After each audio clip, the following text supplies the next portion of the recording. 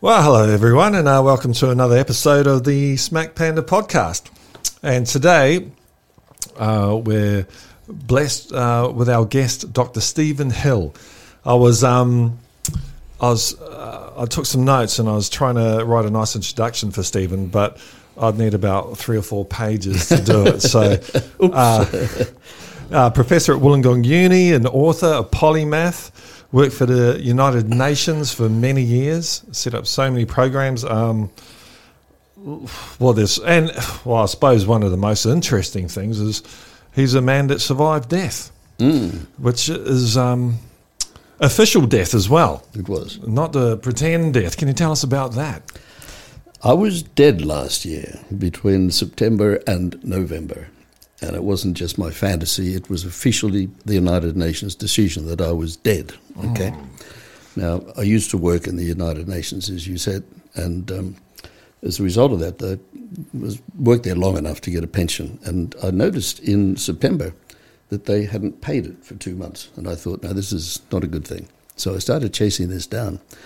And I found a basic rule of the United Nations was they never pay a pension to dead people, okay? And they had declared me dead. Which I found quite disturbing, and I didn't feel dead, and I looked in the mirror and I didn't look dead. Yeah. I didn't think I was reincarnated or anything. If I was as bad as I was when I started. But anyway, it turned out what had happened was that every year for people who getting the United Nations pension, they send a letter by mail, and you sign it and send it back by mail, and that convinces them that you are alive. Yeah. Okay. I moved from an apartment not long before, and I told them the new address, but they didn't have that down. And so they sent it to my previous address. And the man who took over this apartment after me did die in the apartment. Oh, no. And the people after it got the letter, and of course, being very helpful, as they were to the United Nations, they immediately wrote back, oh, he's dead, forget it, he's dead, he's gone, And they believed it, okay? The next thing I get a letter then from the United Nations, which is not to me, but to the estate of Stephen Hill. So they eventually got your address right, though, somehow. They had the address right, but they didn't quite get it the first time. Yeah.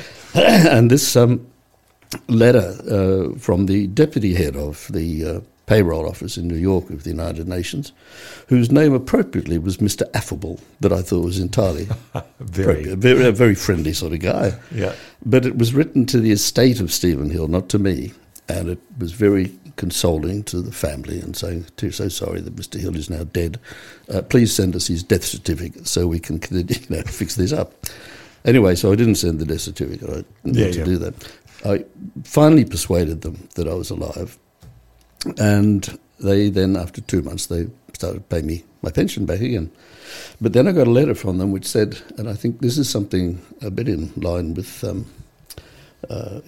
something to put on one's tombstone. I told them I was sick by... the old Spike Milligan. Spike Milligan. Yeah.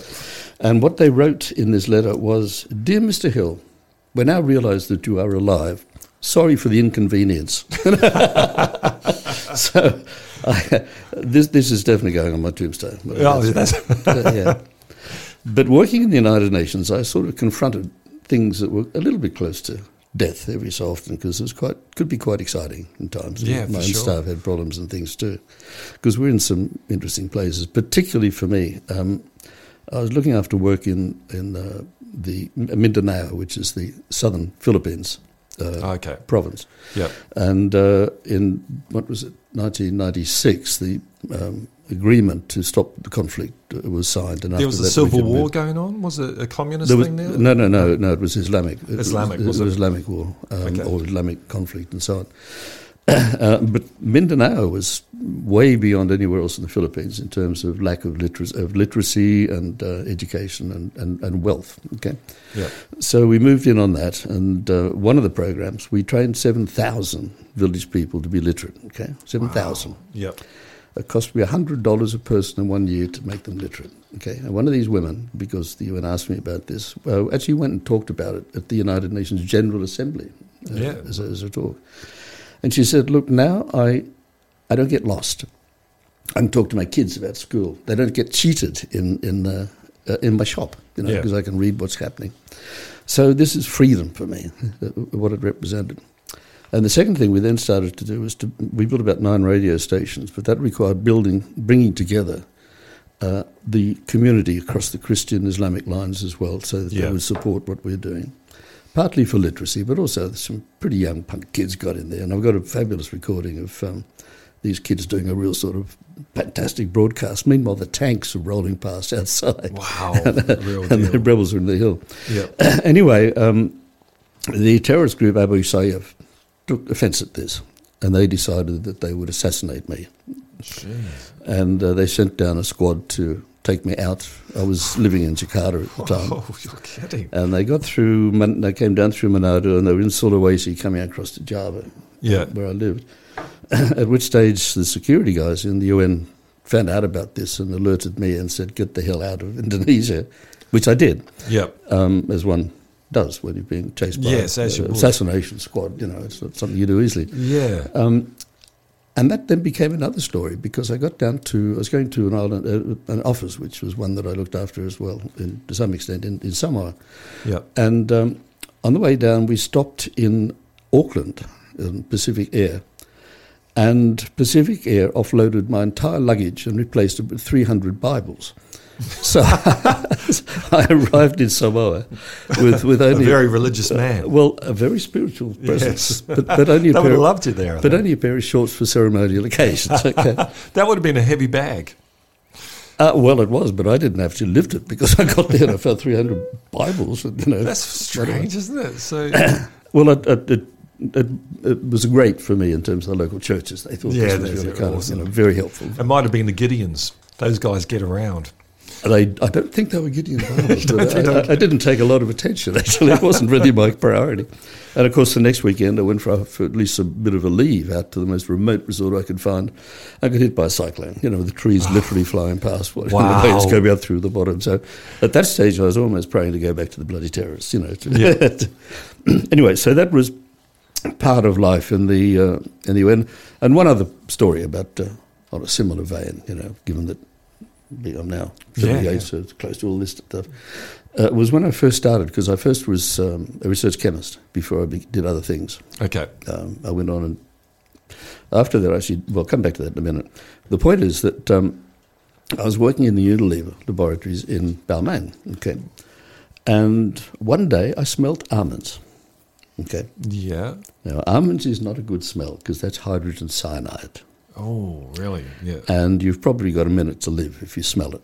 That's possible. Anyway, so I didn't put anybody in, but I did get... What had happened was that one very foolish young woman in the laboratory had been using sodium cyanide and threw it down the sink just to get rid of it. Oh, my word. And the next guy came along a couple of minutes later and tossed her without some sulfuric acid. Poof, off she went. We had... The whole laboratory was full of cyanide poisoning, okay? Yeah. So I told the chief chemist, and he immediately appointed me to develop a system of safety for the laboratory, which they applied, I think, on the other labs of Unilever around the place. Yeah. But the only way that you can actually handle cyanide is really fast. And so what I did was to put, everybody had an ampule attached to the laboratory coat to their collar, okay? Yeah. Then they could crush it if they smelt cyanide and breathe it in, okay? Now, I didn't know what you used. Was that amyl nitrate? Amyl nitrate. Yes. Nitrite, yes. Nitrite, yes, I remember that. That was a bit of a party drug back in the 90s or something. Well, that was what I found later. I didn't realise at the time I'd equipped the whole of Unilever Research Laboratory with pill poppers. It was called poppers, wasn't it? All they had to do was to sort of say, almonds crushed, hey, and off the pixies they went, I don't actually know whether anyone ever did that, but people probably would have. I think. They probably did. But how did you get? So you're doing chemistry and then switching. I don't know how you got to the UN from there. So chemistry is a science. How did you go from a physical science to dealing with people? I suppose there's to me a real lesson about having a mentor, somebody who really helps a lot. Okay. Yep. And my supervisor in chemistry was a mentor, seriously a mentor. And he wanted to find out, this was back in 1964, it's a long time back. Yeah. And nobody had ever done anything about finding out what was really going on in science in Australia. They didn't know how much research was being done, who was doing it, what was going on. Yep. We didn't know how many what had happened to PhD people, for example, who had come back from overseas or whatever. So he asked me to do this as a side project while I was doing my honours degree. Yep. And which I did, and we travelled around, did all sorts of things. You tracked these people down? No, we surveyed them, but I went around a lot of laboratories to see what was going on. Yeah. And the result, but Ian said, Steve, if you're going to do this, you need to learn economics, okay? Oh, and he enrolled me in a number of courses in the economics. He gave me Ted Wheelwright, who was the only left-wing economist in the country at that time, as my mentor for the year, and I learned sort of economics. And at the end of that time, I said to him, look, what else is there I could do? He said, well, there's this new degree program called an MBA in Melbourne in the business school. Just started this year, okay? Okay. So I went down and I did the MBA, okay, and I passed. Well, I was qualified for it, but then I converted it to do a PhD. Masters of Business Administration? MBA, Master of Business Administration. Yep. And I went on to do the PhD. In fact, it was the first PhD in business in Australia. Is that right? But my supervisor was from what's called the Tavistock Institute in London. Yep. And he was a social anthropologist. So what I did was work with the people in the laboratories, okay, not study them with questionnaires from outside. Okay, yeah. And that did two things for me. Number one, I started then to, because no one had done it before, and so I was sort of first around. And the first science policy conference of the world was held by UNESCO in Sydney in 1965, and they brought me in to be the assistant director of this, okay? Okay. So then I started to get in contact with developing countries as well. Yeah. And that sort of led to many other things as well from there. So in a sense, this mentoring tossed me onto a path, and I then went off and with a Fulbright and a few other bits and pieces to the United States, worked in Chicago and then Sussex University. Yep. And finally got back to Australia and then became a professor of sociology when I was 30 years old. So you got that's quite young. So you were travelling. When did you get your MBA? You were about 24? 65. So I would have been, 22. 22. 23, yeah. That's right. Yeah. 23. Wow. And you were busy from over that time. Yeah, well, one of the really interesting things on this was that, again, it's people. So often make these connections that then take you places you don't really expect to go. Yeah, fantastic. And the man who employed me in this science policy conference was a man called Guy Griffith, who was actually the head of CSIRO's Secretariat at that time. But he moved on to be head of the United Nations area in New York, working on science and stuff. Yep. And the opportunity came up there was a world conference, the first one, on developing a world plan for science and technology for the 1970s decade, 10 years. Yep. And Guy Griffith got me involved in this, and we worked in Sussex University at the back in an old mansion house for 3 weeks. Wow. Quietly, with these very, very high, really terrific economists and so on. Yep. And we knew what we were doing because we'd started looking at things. And the real issue at that time, people had this fantasy from the 1960s that what people did in research and technology and industry in the developed world, it would naturally flow to the poor in developing countries and enrich them. Trickle-down science. Which, to put it fairly mildly, was total bullshit. Yeah. And I actually did research, I'll come back to that later, in India to show that. But the thing is that we produced our report and gave it to the United Nations Secretariat, and they said, no, this is too radical. We refuse to publish this. We'd all been contracted, consultants each, by the UN. And we got a little upset about this, and my other guys were a lot more senior than me. We finally prevailed upon the United Nations Secretariat, and they said, okay, and they did their own report, which is all about this optimistic kind of stuff. That's what really matters. Didn't believe us, despite the fact we were the experts. Yeah. And they buried our report as far as they could in the appendix. Okay. Yeah. And but what happened when it got to the conference was that the people actually read their reports, and they said, this is much better than that report. Yeah. And they adopted it universally across the whole conference, and they called it the Sussex Manifesto. Okay. Yeah. And what it meant, and this is why it was so important for us, if the plan had gone ahead for that decade and it all had been about this absolutely wrong view about what happens with technology for development for people who are poor, that would have stained the whole of development for that period. Yeah. After that, the UN then employed me to write the plans for Asia for the next 20 years. Then I got the job doing it, So, it's sort of people, mentors, opportunities, being at the right time, and things sort of float along from there. But if I just go back for one bit, just back to where I was before. Yeah, for sure. the Unilever safety shirt, it was probably my first gift that came out of my work. Yeah. And I got lots of gifts in the course of what I did, particularly in when I was in the United Nations. So, for example, in particular, I was 6 months into the job, and 2 of my staff were taken hostage into the jungles of West Papua, by the freedom fighters of West Papua, the OPM. And the girl had been, the young woman, I should say, she had been in Komodo on a mission. Just when I arrived, I just sent her out to Komodo, and the boat she was on capsized, and 5 people drowned, and she escaped by swimming to an island. Wow! And we escaped, and so when she came back from that, and I said, Marta, look, you need a bit of time out. You're the environment person. We're doing a lot of things up in the highlands of West Papua to make it into a World Heritage Site, which we did. Oh, excellent! Lawrence National Park, and so I said, look, why don't you just take a busman's holiday, as it were, take a walk up there. You love walking in the bush and so on. And she just found out she was pregnant as well. So she and her partner had to work out what they're going to do with their relationship. 8 days through the bush, That was sorted out. That was sorted out, yeah. For sure. So meanwhile, other things were going on behind the scenes. And they got to the village of Mapundua up in the top of the highlands. And there was some young kids, basically, from Cambridge University who were there, the leader of whom had a terribly, terribly lovely, posh English accent, Yes. And they flew in 2 plane loads of things to support them when they were there, and they broke every rule in the book, even though we told them in advance, and so did WWF. Careful up there, number 1, do not take Javanese people with you because of the military attacks they associate Javanese with the military murders that were going on. Okay? Yeah, okay. They will be in danger. And secondly, make sure you follow the culture of the people.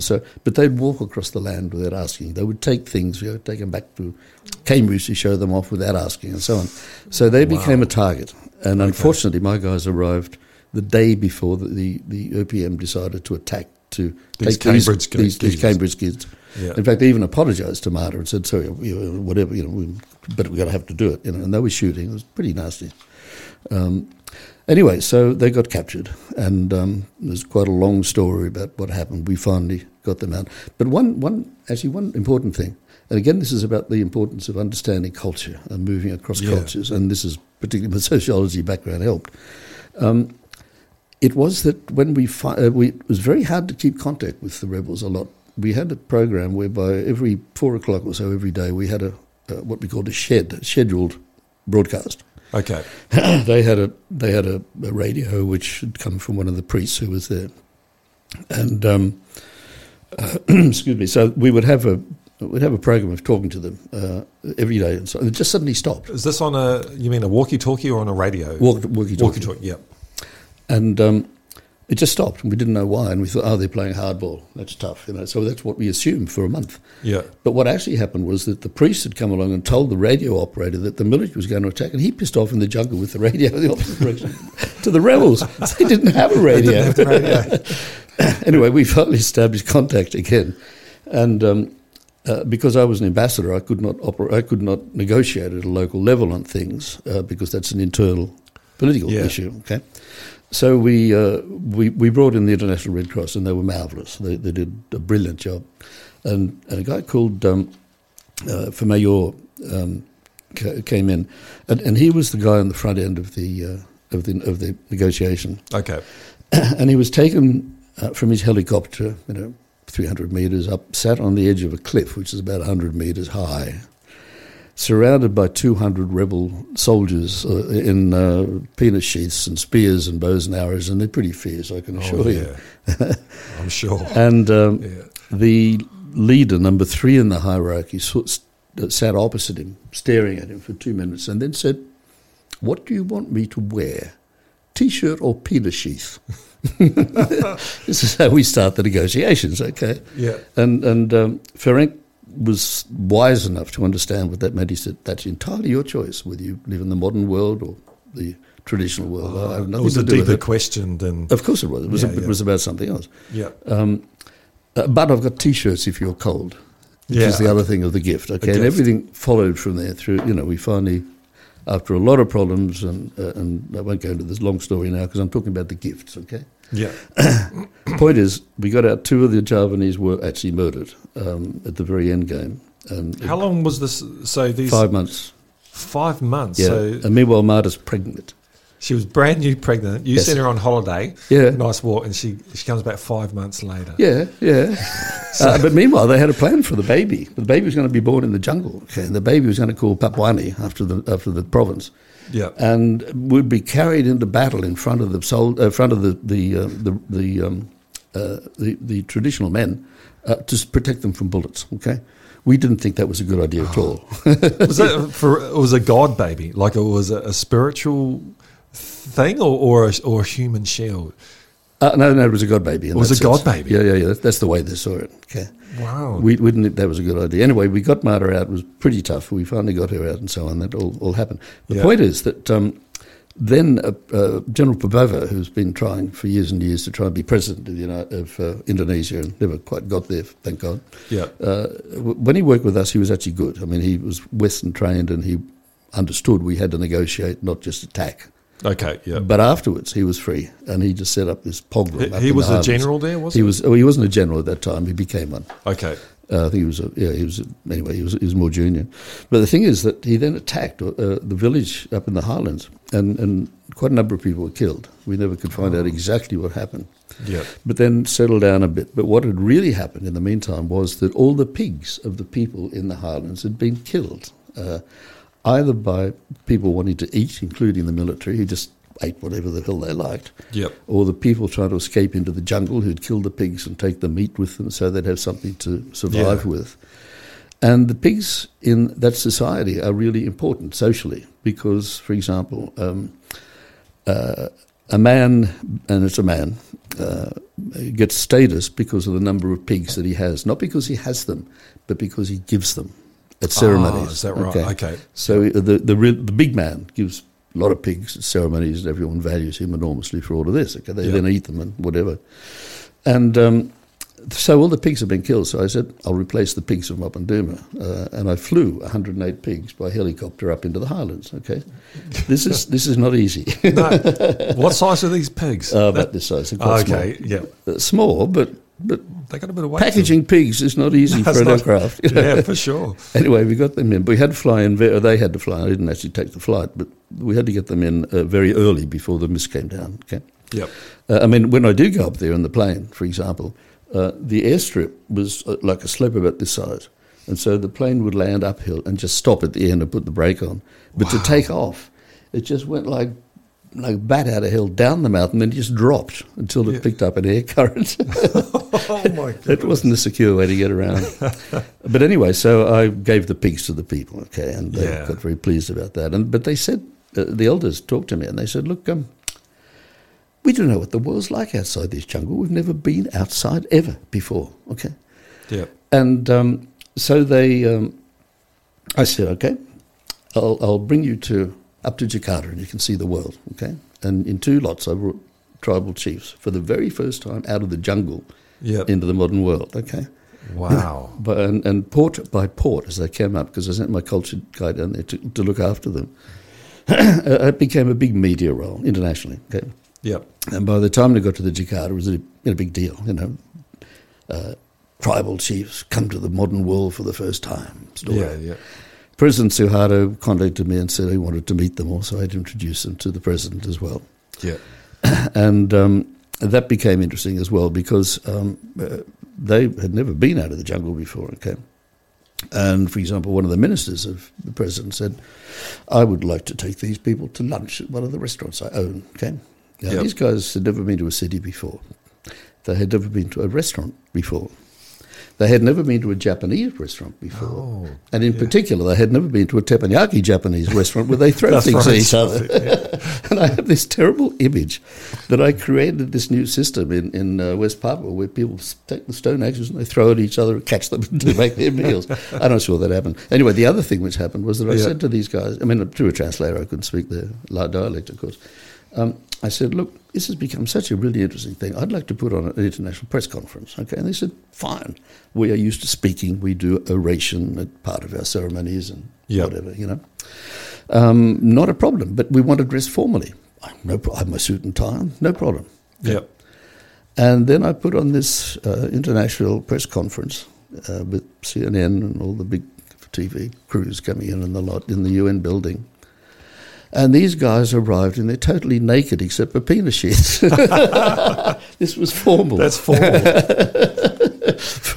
It's the only international press conference I ever ran with a bunch of naked men. I could literally see through the nose of the guy next to me because he'd forgotten his bone. It goes in there. That's brilliant. Anyway, this is all fine. And the next time I went down to West Papua, they said, we're going to put on a ceremony for you. I get back to the gift. This is my point. Okay. And so up in the Highlands, they put on this tribute ceremony for me, especially. And, of course, the plane being in Indonesia was 5 hours late. And by the time I got up into the Highlands, what that meant was that the pigs, they had to disinter the pigs to get them out of the ground. Oh, okay, yeah. Which meant they were fly-blown and rancid by the time I got them. But being the honoured guest, no one would eat till me, okay? Yeah. And they gave me the best parts. The best part were the jaw and the heart, okay? Yep. Rancid flesh inside of a pig. And this is where you learn one key thing about working in a diplomatic world in such situations. Always carry a Swiss penknife. Okay? Ah, okay. Because I could slice off the tiniest slivers. That's so beautiful. I must pass it to you. I cannot keep this anymore. And pass it on. Okay. Anyway, so then they produced the gift, which is the whole point of this, giving about this story. Yeah. And the gift consisted of a complete armload of spears, bows and arrows and about 8 penis sheaths for different occasions, okay? Is that one of them? Yes, that's one of them right there. Fantastic. Exactly. That's exactly it. I was going to bring one on today, but it was too long to fit in the bag. What are they made of? Eh? What are they made No, of? it's a yam or some kind of... Oh, it's a vegetable. It's a vegetable, yeah. I could say that it was too big to fit in the bag, but it's not related to me.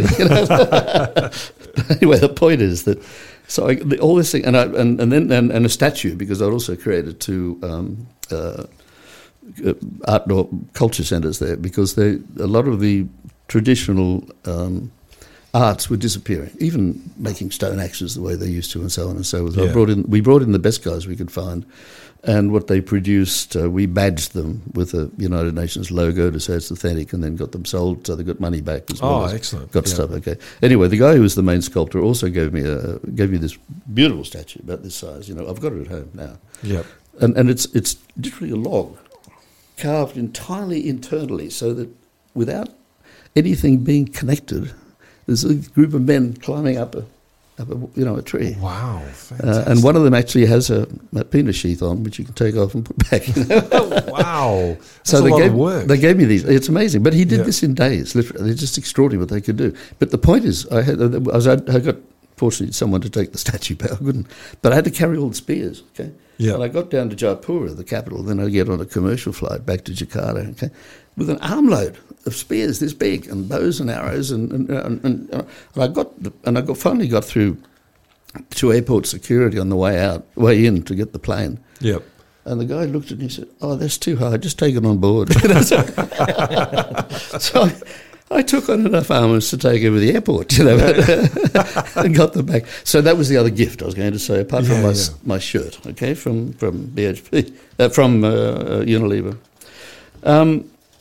Lots else too. I was just wondering, just jumping back in that, when they went to Jakarta, these tribesmen, how were they? What was the mood in Jakarta? Like, what do Indonesian people think of the West Papuans? Do they consider them Indonesians, or is it separate? It's changed since then, but they're pretty remote from anything which is really seriously Indonesian. This was just like something which is really an interesting story type thing, rather than accepting people back into the mainstream of Indonesia. And I think it's probably still pretty much the same. Like that. Okay, fair enough. Yeah. I mean, the dominant culture in Indonesia is the Javanese, and the dominant numbers of people as well. Yeah. But the language, Bahasa Indonesia, actually is there because it was the language of the traders. And so it's the most widely spread language, not the most concentrate on. But so they chose, which is very sensible. They chose that rather than Javanese. It's a very simple language, so it's Okay, It's that's what the Papuans use, is it? Do they speak that at all? or- They speak it. Yes, they speak that too, but not if they're in the jungle. They teach fair their own. I mean, I don't know the exact number in West Papua, but I know that Papua New Guinea has 900 languages. Okay. Yeah, it's incredible. Yeah, I was talking to a friend. Is that because they have so many valleys, and so to go talk to your neighbours, you got to climb over a mountain and that. So you tend not to do it. And it's probably been there for 100 years like that too. Yeah, so absolutely. of course, the language has developed over 900 that time. languages. That's incredible. Yeah, but so I don't know the exact number in West Papua, but it's very similar. So it's, I think maybe 300 languages or something like that in West Papua. Yeah. So the only common language is actually Indonesian, and which they speak. Just finally, just to say one more thing about awards. One of the programs I was running in Mindanao in the Philippines was on, it's sort of an island, but not quite, called Palawan, okay, on the west coast of Mindanao. And it was an area that was close to a World Heritage site, a cave site, which I was responsible for World Heritage on the region too, and which we were looking after. And but we'd help the village people to develop small industries around it to attract tourists. Okay, for example, they all learned to scuba dive, and they showed people how not scuba dive, to just swim and snorkel. Snorkel. We built a sort of a ecology path for them. We did fish farming and a variety of other things, which started to get the people some money. And the key thing was the tourists started to come, but we're able to convince the government that the tourists did not go further than the outskirts of this village. Until it was at that point that the village people took over, and so they got all the income, not these tourist companies that were coming from outside. Okay, but why I mentioned this, the prize or the present, is that I recognised the power of a rock. Okay. Yeah. Because one of the villages had this very large rock just on the edge of the village. Now, why it was important was that the whole of the karst landscape had eroded over 1,000 years or whatever, except for this rock. Okay. And inside the rock there were caves. And passages and stalagmites and stalactites. It's a big rock. Oh, it was a big rock. Yeah. And on top of it was a completely unique flora, because it had been isolated for 1,000 years. Okay. And so what I did, or what we did, was to train them in how to handle people who were spelunking. We gave them the equipment to do this, trained them in geology so they could talk about it. And this rock became the source of income for the whole village. That fantastic. Yeah. It's a sort of seeing through just a slightly different eye, because they've had this rock for hundreds of years, thousands of years. Got the bloody rock out the back, it's a nuisance. Yeah. But to see it a little differently, and suddenly it's a treasure. Yeah.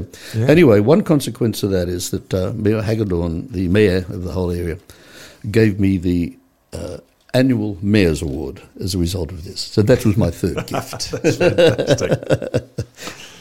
Did it come with a prize? A prize? Yes, the Mayor's Award.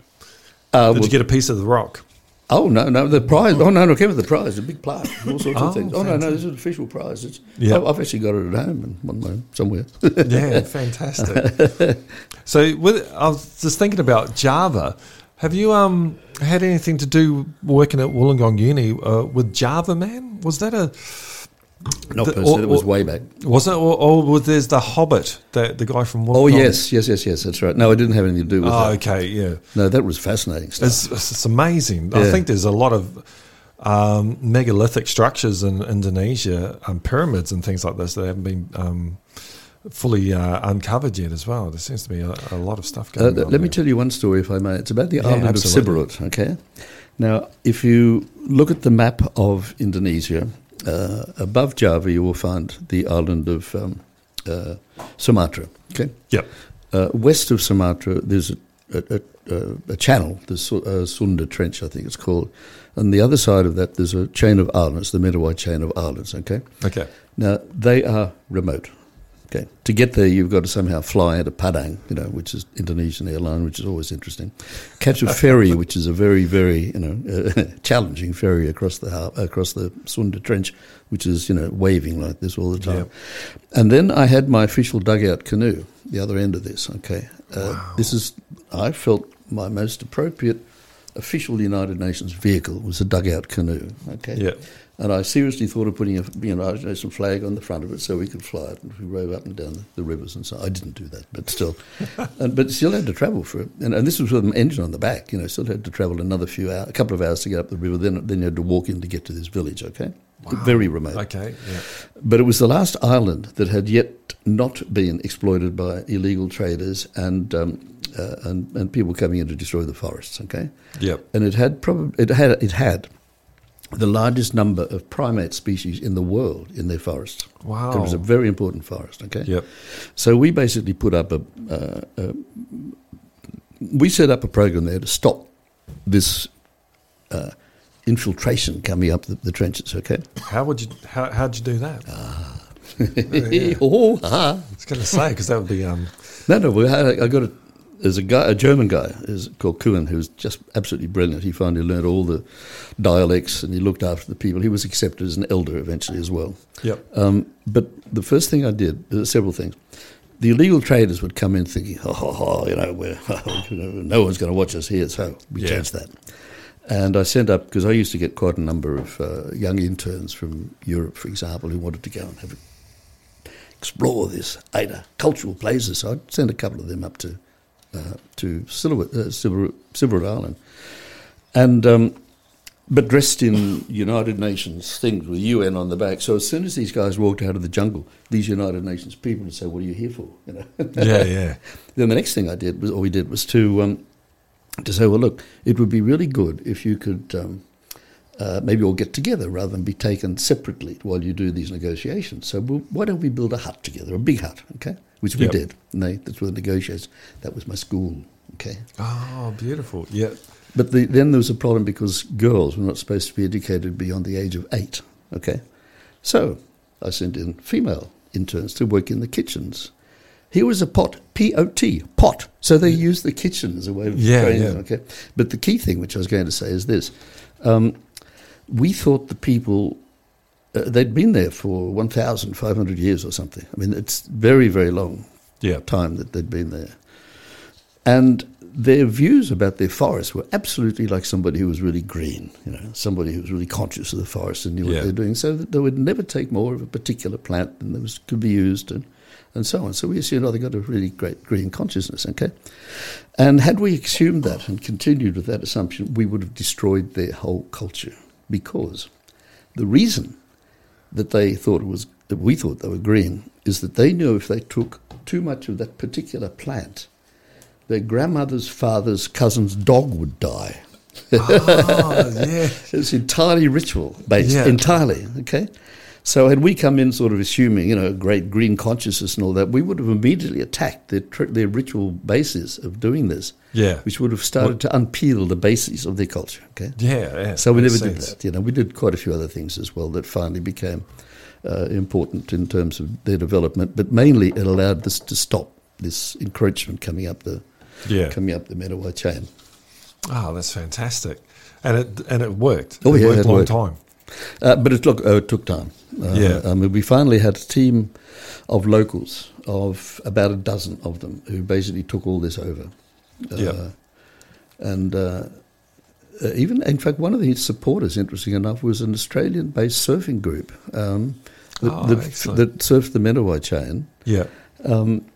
And Surf Aid, I think they were called. Okay. But they wanted to help the local people. Okay, so we actually became involved with them to set up a Surf Aid program. Yep. Then I got the Australian government interested in what we might be doing up there. But because Surf Aid was the only Australian group that was on the Metawai chain, around at the time, Foreign Affairs said, there must be an Australian counterpart here.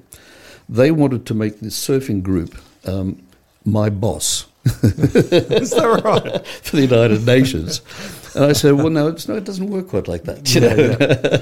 We finally worked out a deal, but that was sort of one of the side chains as well. But what all I'm saying about this is that And there were lots of other times when we needed to do this. And as, for example, in Papua, as in the case of the Siberut Island,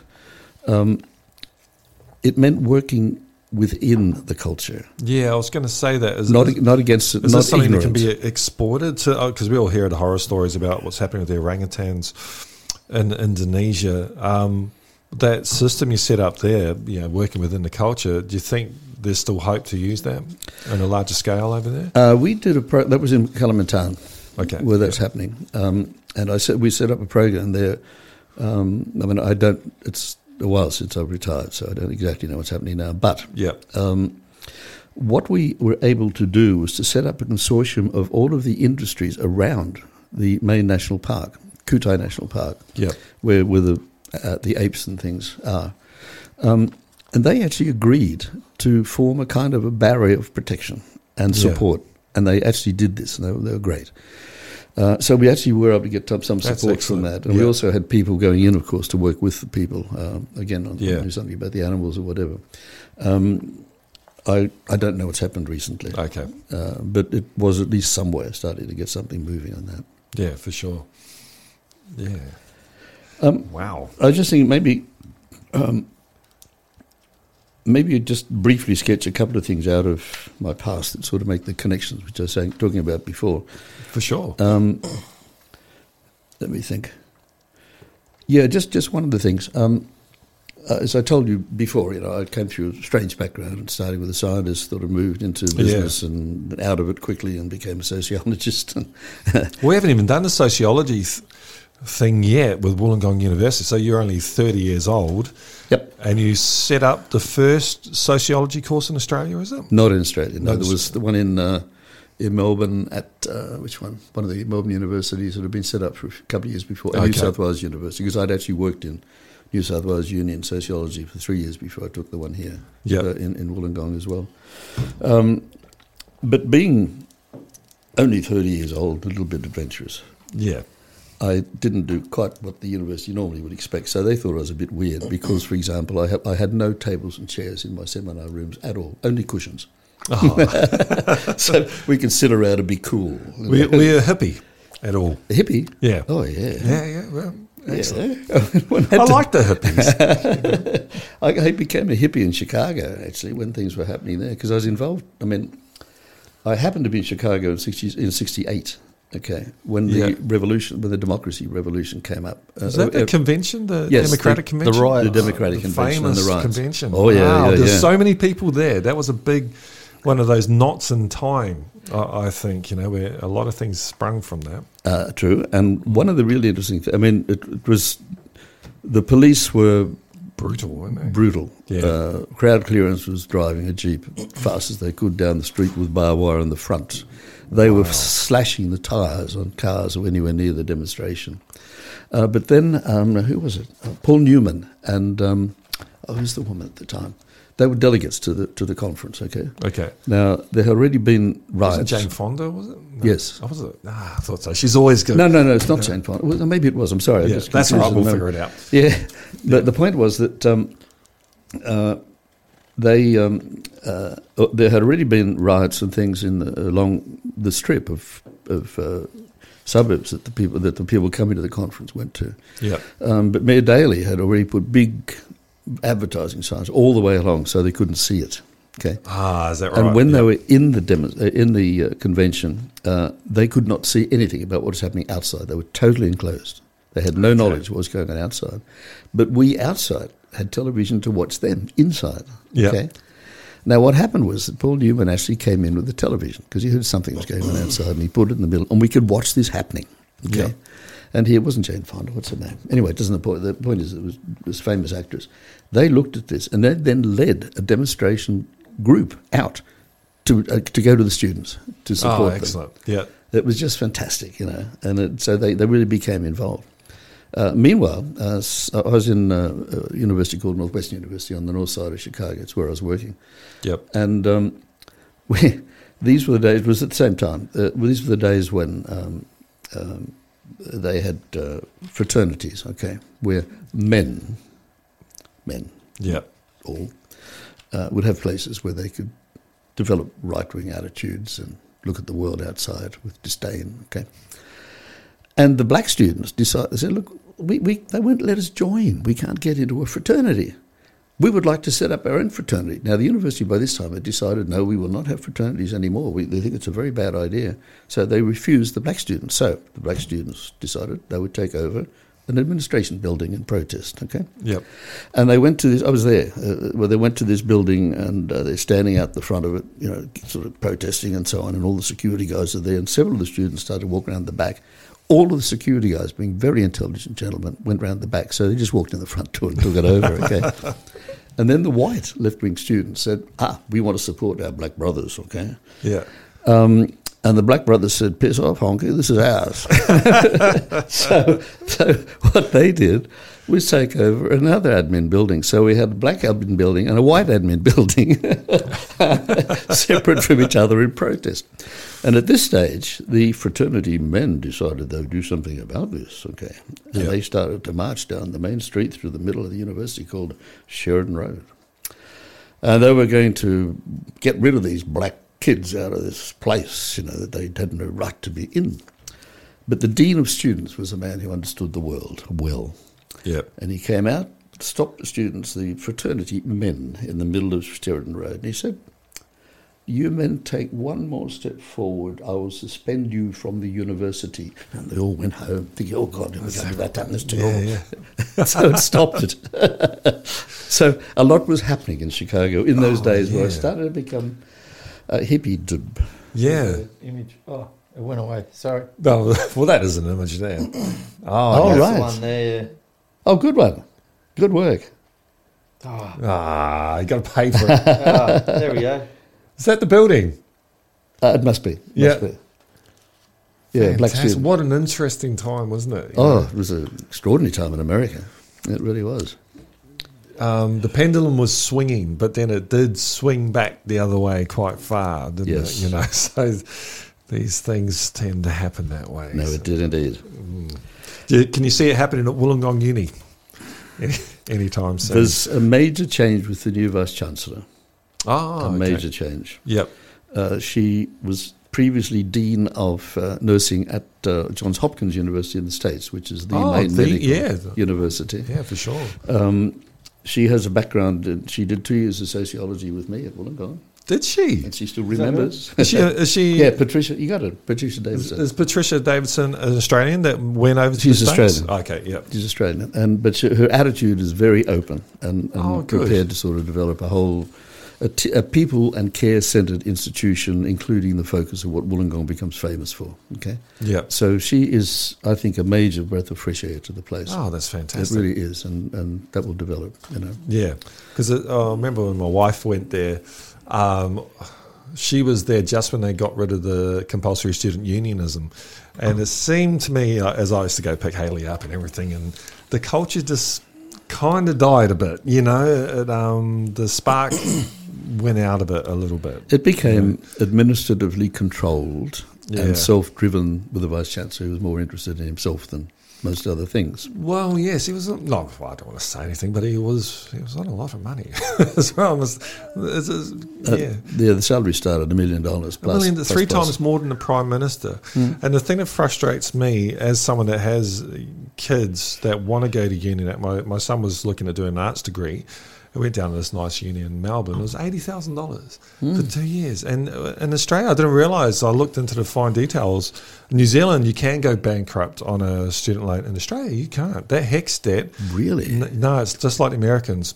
We researched it a couple of weeks ago. And they say it's interest-free. It's not. It's actually linked to inflation. And if you're looking at inflation, we could be looking at 10% this year. You know, So if my son had taken this arts degree, and he's an artist and he wants to be around artistic people, and we were happy to even, like, we thought it was 30 grand or something like that, and thought, well, that's too much anyway, but we'll go halves and he can put some money and, you know, we can do something with it. But $80,000 for a young person, with that amount, he's never going to own a house. Like, this is life-changing money. Wow. And the thing that like when I hear that $1 million was the starting salary, then I'm like, well, that $1 million is paid for by the future of these kids. and the arts degree has been doubled in price. Being doubled in price. And what does that say about our political system? They don't understand the arts. No. Like, a little rant, the future is the arts. Of course it is. You know, like computers are going to come along. The factories aren't coming back. Nothing. The only thing that's going to survive is the creativity of the human mind. That's one thing the computers aren't going to be able to beat us at. I don't think anyway. Okay, totally agree. So the arts are where it's at, and we're just hobbling ourselves. It's a shame. And all but 2 prime ministers had arts degrees. Yep. And one was Howard and the other is Morrison. Classic. There you go. What? It's quite a good example already. I also think if you look at, was it $1 trillion industry, what came out of England in the 1960s, looking at the Beatles, the Rolling, all those bands, all that whole music industry, which was not only a massive money maker, but it's one of the, when you look back at human history, you know, we've done a lot of bad things, but, you know, the Beatles and things like that was some of the best things we've ever done. And they all went to art college, you know, and they were, you know, sons of wharfies and things like that because they didn't have to pay for it. You know, like human endeavour could get you somewhere, and a human interest in something other than just money. So, yeah, it's a poorer country for it, I think. And the other thing is, and a lot of people don't seem to realise this, the source of value in the economy has changed. It used to be particularly about big business and controlling stuff and so on. It's now very much to do with community, creativity-based activity and enterprise. If you look in particular to the Australia Institute, which is in Canberra, and very actively involved in the media and so on, Dennis, the chief economist there, has a view which is absolutely similar, at least what I would believe as well. And that's the 3 L's. Where you invest is local, labour and long-term. Okay? Absolutely. And I may have told you this, but I'm publishing literally right now a book on economics. It's coming out in the next couple of weeks. Oh, fantastic. I mean, one does What's the name of that book? It's the second in this. I'm working, I am now, I should say, a ongoing visiting professor in Kyoto in Japan, in the Japan Center for the Creative Economy. Okay? Yeah. Kyoto is my favourite city. Look, if you need someone to help you with the bags or something like that, I will be your man. Kyoto is just amazing. In fact, just a minute to digress on Kyoto for a second, it is so old, okay? So, for example, there's a restaurant that I've been to. In fact, we did a film at the restaurant when talking about this a little while back. We're working with a French filmmaker whose name's not on my brain at the moment, but he's quite famous. And he filmed what we were doing and so on. But we filmed the section with myself talking to this guy, Stormo Yamashita. Yes, you have to tell us more about Stormo. Oh, Stormo's great. Yes. He's a fabulous guy. But anyway, he filmed them in this restaurant. Now, the restaurant is 1,200 years old, continuously working for that time. And all they sell is mung beans and rice, barbecue stick and tea. Now, that beats the shit out of McDonald's. You know? That's it. For 1,200 years. Look, that is how you, as a chef, that's my of course it is. my That's what trade. you do. When I go to a restaurant and I see a large menu, I just want to walk out. You know, no, give me 3 or 4 things on the menu, do them exceptionally well and do them for 1,200 years. You know, and that's most of the small Japanese restaurants. You probably saw that's what they do. That's what you do, and if you They feel like something they else, don't give you a menu. They just simply, this is what we're this is doing what we've today. got. There's a Japanese show, one of my favourite TV shows. It's on Netflix, Midnight Diner. I don't know if you've seen it, but it's an actual diner, opens in Tokyo at midnight till 7 in the morning. Oh, really? And he doesn't have a menu. Well, he's got one thing on the menu, but if he will cook you whatever. If you come in and if he can make it for you, hot dogs or what, he'll just make you. And those wonderful, he's in the middle and there's that bar around and it's so. Oh yes, it's a great. I want to go. Actually, there we go. That's it. Midnight Diner. Stormo and I, we're in a restaurant. He's a very close friend of mine now, and I'll come back to Stormo in a minute because he's a very interesting man. But the thing was, we were sitting in one of the Japanese restaurants with what's the thing that goes around in the like sushi train, sushi train, going past. And we thought, no, we're going to change this concept. what we'll do is have the chairs going around, not the sushi That's train. a great And they idea. can go through a back door into a place they can stay the night, while they're there, while the bed is sort of moving forwards and so on. And then the next day they can come back for breakfast round the other way. Yeah. We couldn't convince the guy to change his system, though. It was a bit, It's clever, though. I like it. well, it had a different concept, focus Yeah. on the people. But seeing as we're into Stormont, let's keep with Stormont for a moment, because it does connect back to what I did in the UN, interesting enough. Okay, yeah. And if you look, again, another side story to a side story. There's so much. I was thinking how we're going to run this interview. We just can't do it as a linear thing, I don't think. There's just too much. We just got to branch off and see where we go. Well, let me tell the Stormare story, because it's an important story. As I've told you, we haven't talked about this in the interview, but I work with using music and performance to heal children caught in conflict or trauma. Okay, Yeah. and I set up this co-set up an NGO which we eventually called Sacred Bridge.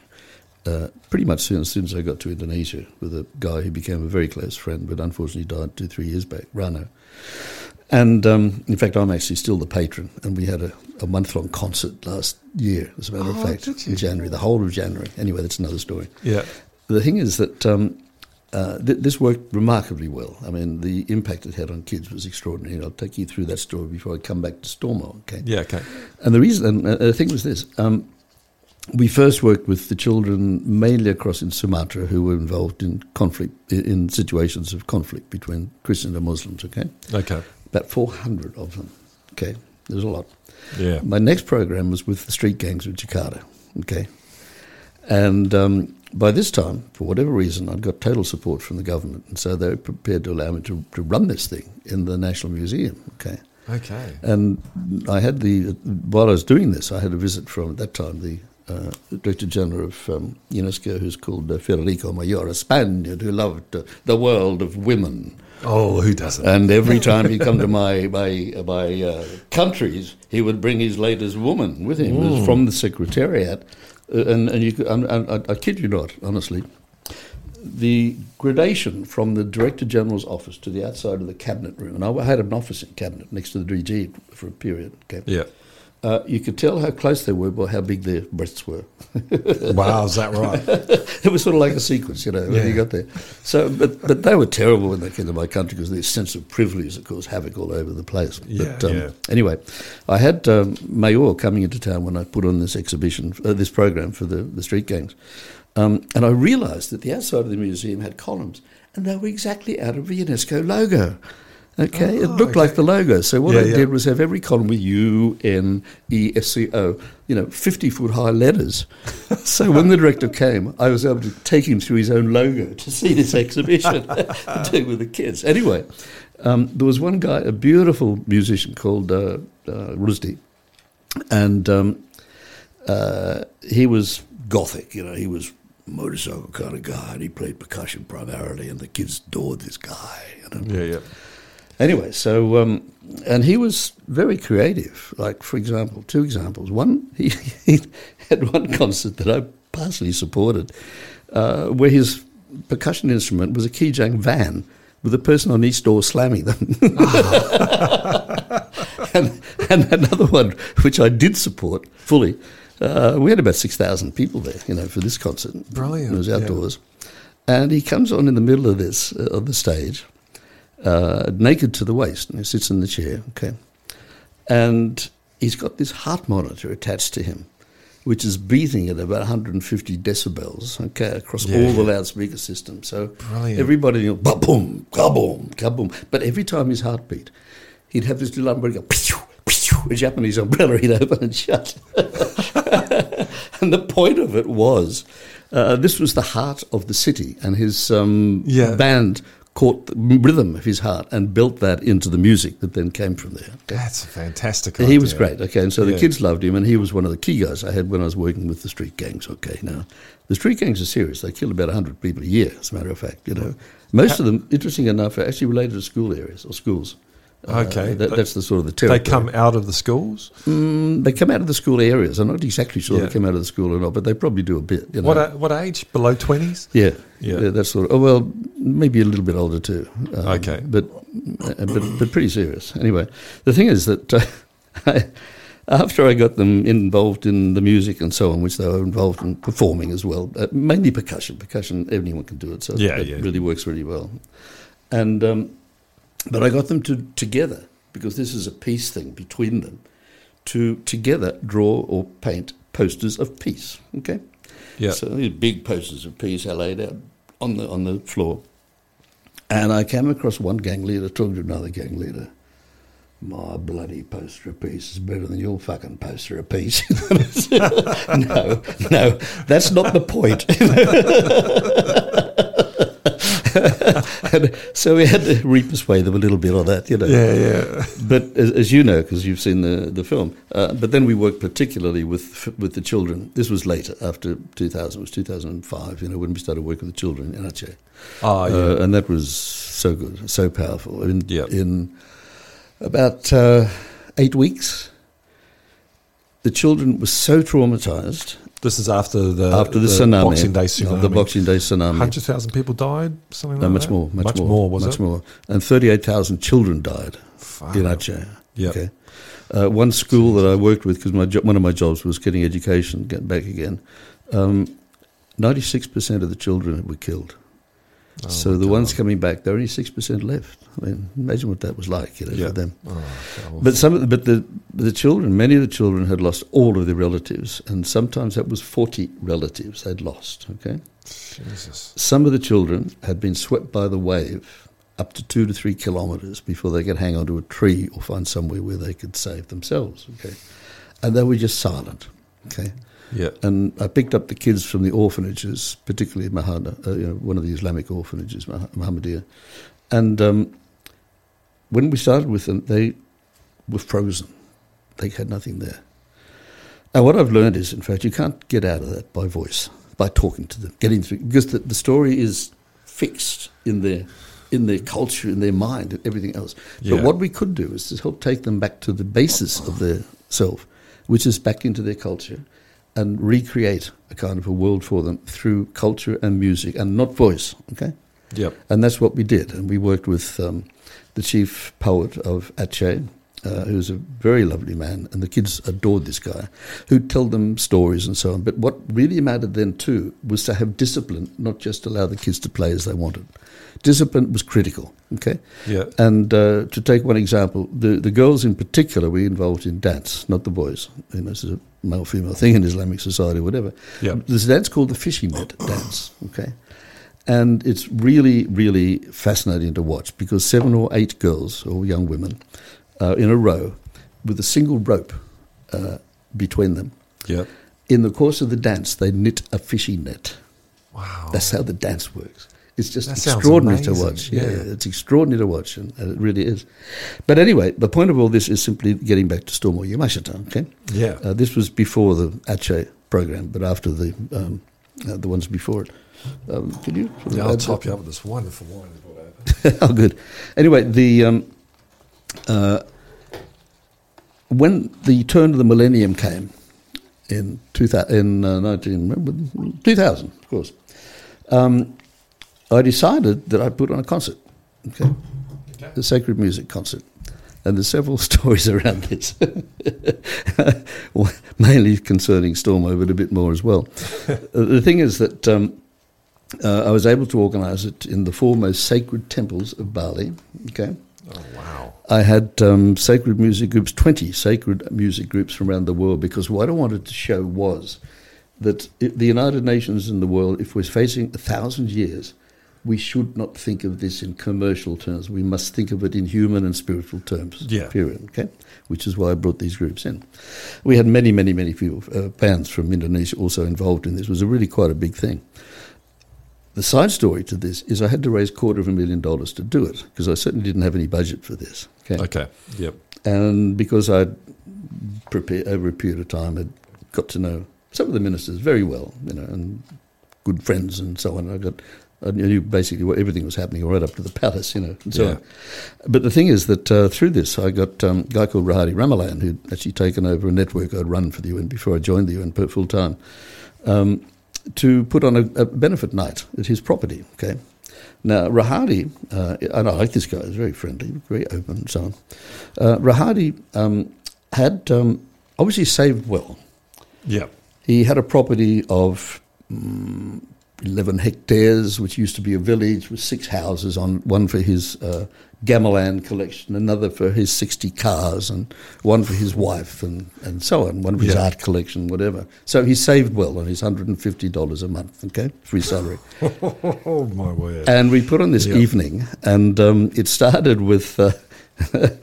have you ever seen, there's a form of gamelan called Jegong, from the west of Bali. Explain to the people what gamelan is. Oh, I'm sorry. Gamelan is, you usually see what look like tin pots, Okay. with playing. It's a pentatonic scale, which means that you can't really do anything that's out of tune with anything else. Right. It's the black keys on a piano almost. Yeah. Pretty much. But and it starts, interesting enough, it starts in a formal way. So but then it becomes improvised. Most of the middle of gamelan is improvised between, and then they get it back to formal and comes back to what's happening. It almost sounds jazz, but jazz. It's sort of it's not like jazz, but that's the principle is similar. The principle's similar. Yeah. And in fact, at one stage, I when I was setting up these programs, I worked with a guy called Kumang, I think his name was Kumang in Bali, who was the main guru of gamelan for the whole of the island. Okay.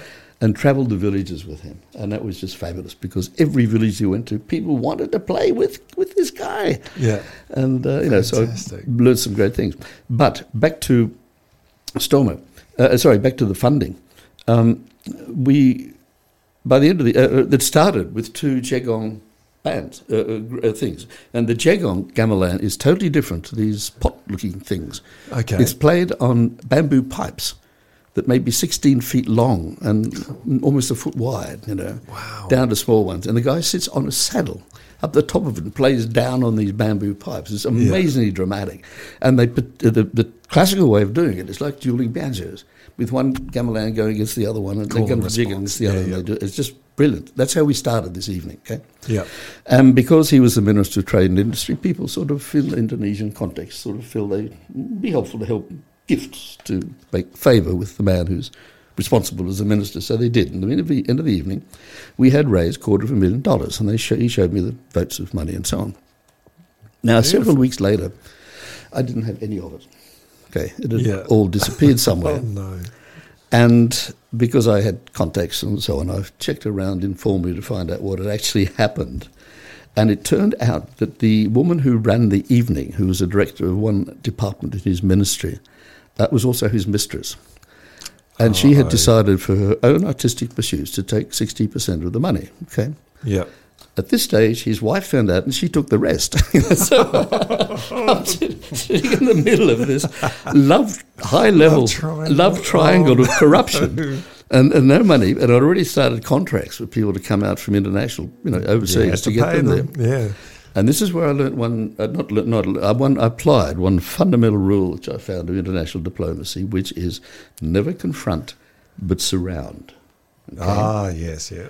And so what I did was I wrote a highly effusive letter, congratulatory letter to Rahadi saying, look, it's such an important evening that you've created and this money that you've raised that you showed me, following specific things just to put it was there. Yeah, it was there. That, look, we have to celebrate this and show the world how important the things are that you have done. And I sent it to him through my deputy, who had the diplomatic privilege as a diplomat, to take it directly to his desk, not to give it to an assistant, but to give it to him personally, which mattered. And the end of the letter said it was such an important thing that I have already organised for the entire press corps at Jakarta to be on your doorstep at 9 o'clock Monday morning for the initial handover ceremony. And I dread to think what his weekend was like with his mistress and his wife. Do you think he got the money back off them, or did he have to come up with it somewhere else? I didn't actually explore that. Yes. However, I got nearly all the money back. It took 2 goes to get it, but I got it most of it That's back. a brilliant way of doing it. So you're not being offensive or anything. Oh, if I challenged him, he would have said rubbish, pissed me off. Absolutely. Would have got nothing. Do you think he knew what you were doing? Very likely. Yeah. Very likely. But you played the game a bit better. Yeah, but anyway, Stormo is the one I'm talking about. Yes, Stormo, the Japanese musician. He sounds Right. He's a percussionist, you were saying? Mainly, but he can play anything else, but he mainly plays percussion. Is that Okay? him? Is this Stormo? Yeah, probably. Yes, it is. It's Stormo. Oh, man, he looks like a cat. Oh, he was. Yeah. He was rated by Time magazine as the most famous Japanese man in the world in the late 70s as a musician. Is that right? When Mick Jagger comes to Japan, this was a few years ago now, to travel, he plays with Stormo. Okay, Wow. he was part of that scene. Yeah.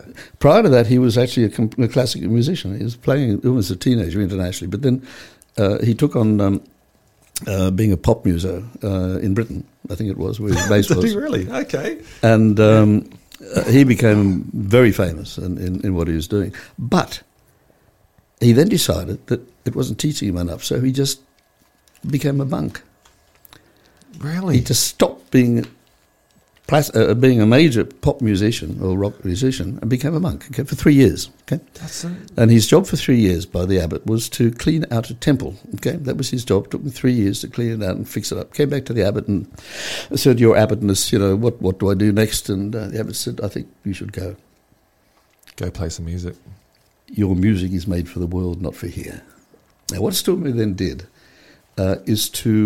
he found a guy called Maeda who had access to a stone from a temple, from an island called Sanyukite, north of Japan. It's a volcanic stone, and he is the only person allowed to use it. It is sacred. Okay, it has extraordinary tonal properties. I mean, the overtones go forever up in the sky, in terms of what the sound is. It's an amazing sound, okay? Yep. And he's created an instrument which has got a number of, a pity I've got photos of all this, I could have given them to you. But anyway, we can put them in later. Oh, Yeah, good, yeah, for good, sure. good. It's probably about 5 or maybe 6 elements in it. One looks like a xylophone, another one looks like a dynamo with things around the edges and so on. Okay. All yeah. different shapes and so on. But the pitch range is 106, okay? That's much bigger than a piano. It's extraordinary. Wow. Yeah. And what he does specifically is to play this to bring different cultures or religions together in peace. Okay, so every year I go there. They bring me up there until COVID to Kyoto to work with these guys and actually lead this program. Every year when this happens, Stormo puts on a performance at one of the major Buddhist temples, but it's to bring Buddhism and Shinto together. Okay, and they've never done it for 800 years. Wow. They haven't come Okay. together. And I asked Stormo, I said, why hadn't they done it before? He said, I guess they never thought about it. Yeah. I always considered Shinto as an offshoot of Buddhism, or is it a completely different thing? No, it's more a culture of the people rather than Buddhism itself. Okay. The values are sort of very much aligned, but it's not the same at all. Yeah. But the ceremony is extraordinary because it's in this quite a big temple with gardens around it. And the Shinto come, everyone's dressed up in their robes or whatever. Yeah. And the Shinto come from the far distance of the garden, getting louder and louder and louder till they come in and they're connecting in their music, okay? Yeah. With what Stormo is playing in his That's instrument. fantastic. Yeah. And there was a really interesting thing last time I was there because they brought out a choir from France, choral choir, where they play layer upon layer. yeah. Name's out of my brain at the moment. I know what you mean. I've been listening to a Dutch Ernst Reitzeiger, and he does this layered, or they don't even sing words, I don't think. It's just these tones. The tones It's are built on each other. incredible. Yeah. But when they came out to, Stormo invited them out, I think funded them to play at this temple at the same time. Yeah. And that would have been... You were there? Yeah, I was there. Wow, that's it's a Gregorian thing. That's Yeah. Gregorian chant. Gregorian chant. Yeah. And but it didn't work. He did this in the performances when they're practicing it in advance. And the why it didn't work was they were playing in a wooden temple. In Europe, they play in stone. Oh, And so you the get reverberations comes back, and in the wooden temple they could not hear the tones below and connect them together. So they Yep. had to set up a whole microphone system and so on to actually make it work. Okay, which itself was kind of interesting about the difference between the building. You would never expect that to make absolutely. a difference. I think everything starts in place. Yeah. If you're going to write a story, you've got to put it somewhere first. Right. Yeah. So Stormo came out of this, and he's become a very close friend of mine. But what then happened was that Rano, the man that I mentioned before from Indonesia, who's my friend, we set up this Sacred Bridge organization with. Yeah. He asked Stormo and me to come up to Bali. Must have been 2014, 15, something like that. Because he wanted to build a culture centre, but at village level, and to communicate with village level people in other countries rather than internationally through the through the foreign affairs or whatever else. So we went around the Bali and we started looking at this. But what that didn't happen. What did happen is my connection with Stormo, because at that time the university in Kyoto, which is Doshisha, had become. Had just established under Japan to become Japan's centre for the creative economy. And with these guys, I helped them design programs where we brought in the best people in the world to talk about a new economics. And my basic philosophy in that is to say economics is fundamentally about self-interest at the moment, and self-interest, in fact, is destructive of things such as inequality and the ways that people are able to actually, live in a world that's serious. In other words, my fundamental philosophy is to say that economics self-interest-based economics currently provides, as it were, the grammar of the expression of humanity. Yeah. And humanity should be providing the grammar for the expression of economics. As simple as that. All right? Well, because it's just wrong as well. People, aren't rational actors when it comes to just purchasing things. They generally don't. They care more about their family, of course, and friends than they do about themselves. And the consequence is absolute in terms of creating inequality. I mean, the level of inequality is amazing. 6 men own as much wealth as 50% of the world. Yeah, and there's definitely a problem, and it's. I don't know, but those 6 people with 0.1 of 1%, they own the media. Exactly. And so right. I think what you were talking about before, going village to village, you kind of have to do that. It's almost like you have to go back to the town hall meetings and meet people face to face, because if you try to use one of these media platforms, it's just not going to work because they don't want it to work. So I've noticed that. That if you have say you want to free Assange or something like that, you'll want to commit suicide because they'll just show you nothing about negative stuff and you'll think you're all alone. And that's where I think going to a protest won't change the people in power's minds, but at least you'll know you're not alone. And there's a lot of people think the same way. And I think town hall meetings and I like what you're talking about the music, because they're bringing it, everything's so heavy at the moment. Isn't it? Whereas as a musician as well, so I'm trying to think, how can I use what I do to inform but not preach? And the world's a great place. We're in a major changing time, and the new economic. In some ways, I'm with Marx in that you can trace it back to economics. I think what you're doing is a great idea, because follow the money. Well, I published the first book about that in 2018, okay? Yeah. And I called it the Kyoto Manifesto for Global Economics, the platform of, community, humanity and spirituality. That was the first book, okay? And it was bringing together the people we'd caught. And so, for example, but then I was bringing in continuous, or they as well, of course, together, we were working together, people from all over the world. And there's a movement called the Circular Economy movement in Europe, for example, right now. I've heard of that. It's business-based, and the whole point of it is to recycle everything, absolutely everything, which doesn't mean just fixing what comes out the end of the product. It means entire redesign of the nature of the production itself. Absolutely. Okay. Anyway, I knew the woman who was particularly leading this in Europe, called Ladeja Kosier, okay? And I invited her to come out to Kyoto to talk about it. And if I can go again back to side stories, because the side stories within side stories. Stories. The thing was that when I first set up the department in Wollongong, there are a few things of sociology. Department, yep. The first part of this story is the fact that when I got the job, I'd come out from England, and I was in my sort of hippie-ish time. So I had to buy a suit in England. Okay, so this is coming back to the point of a minute. Chicago, then England, and then back to Australia? New South Wales University, then Wollongong after. Back to Australia. Yep. But I was also working 3/3 of the time in Thailand all that time. for the University of Sussex on developing the sort of things we were just talking about before. Yeah, okay. On side, and that had lots of interesting stories on the side as well. But the point is that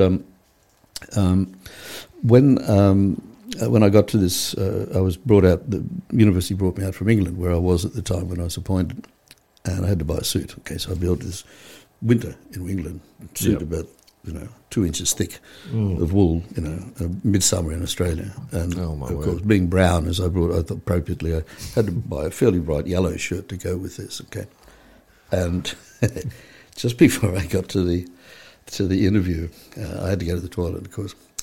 And I did not notice that I'd actually left the corner of my yellow shirt sticking out of my fly when I arrived for the meeting. And they still appointed me, the idiots. The thing was that, particularly Jim Hagan, who's a great guy, he's a historian, whatever, he wanted to do things on, wanted sociologists to work on immigration, industry, things that Wollongong was about. And I said, okay, that's fine. I've done a bit of work on most of that. But what you really need is somebody who knows the nature of the knowledge behind it.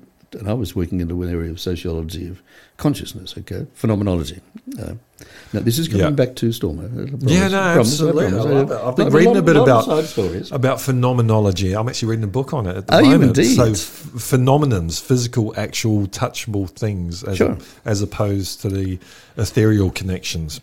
Yes. Anyway, and somehow I'd been able to attract the guru in the field from Harvard and then Germany, called Tom Luckman. Okay, he came to work with me for 6 months, in Australia. Came down to Wollongong. Yes, wow. And this was the first year of my job. Okay, and everyone was a bit impressed by that. But anyway, the point of the connection is this: I got Ledija out from Germany, from Slovenia, I should say, to come to Indonesia to talk about this movement. And I was talking to Ledija about the what we're doing and so on. And I said, we just went back, we were talking about ideas and stuff. And I said, I used to work with on phenomenology. I used to get Tom Luckman to come. He came out to work with me. That's my stepfather. Oh, my God. Yeah. Incredible connection to this remote woman in Slovenia on circular economy stuff. Yeah. And so, of course, we have a very good relationship since that. That's great. So that was the first book. The second one is publishing literally now. Yeah, it's a follow-up to that book. It's a follow-up, but it's called the Kyoto Post-COVID Manifesto for Global Economics, Confronting Our Shattered Society, okay? And I've written almost to that, nearly all of that myself. But it's the message the same, but in the context of what difference COVID has actually made for a lot of things going on right now. Well, economically, there's such a big change. That, I think geopolitically, if you look what's happening with the world island, Russia, China, India now, like this is some big things going on, and it's I don't know, they'll be studying this in 1,000 years. Well, what I found more attractive than anything was something that never happened when it was my career to have publications and stuff, which I did a lot of course.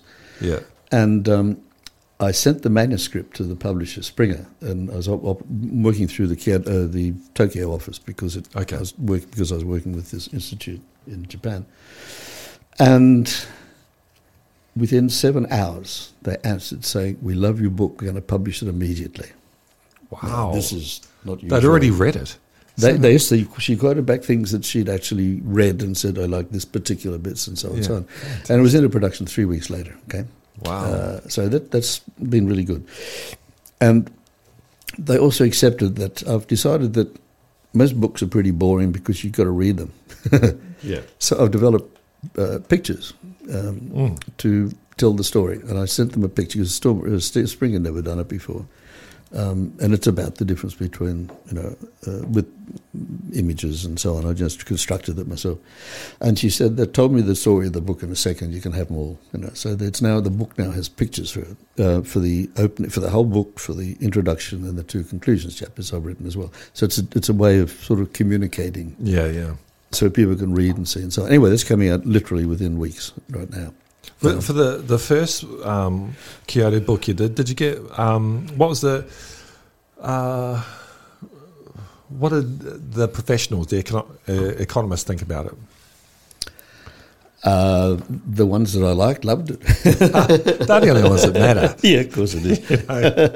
I find, I think if you're going to do economics, you might as well bring your tarot cards out at the same time. And But the key thing is this. In parallel and a bit afterwards, there's quite a strong movement coming out of Oxford University, and also the head of the British economy before, whatever his name was, who's now gone to the UN, saying very, very similar things. Okay. So it's becoming a new way of thinking about economics. Okay. And and tying that into the what was the 100%? The lady you're talking about, lovely civilian lady.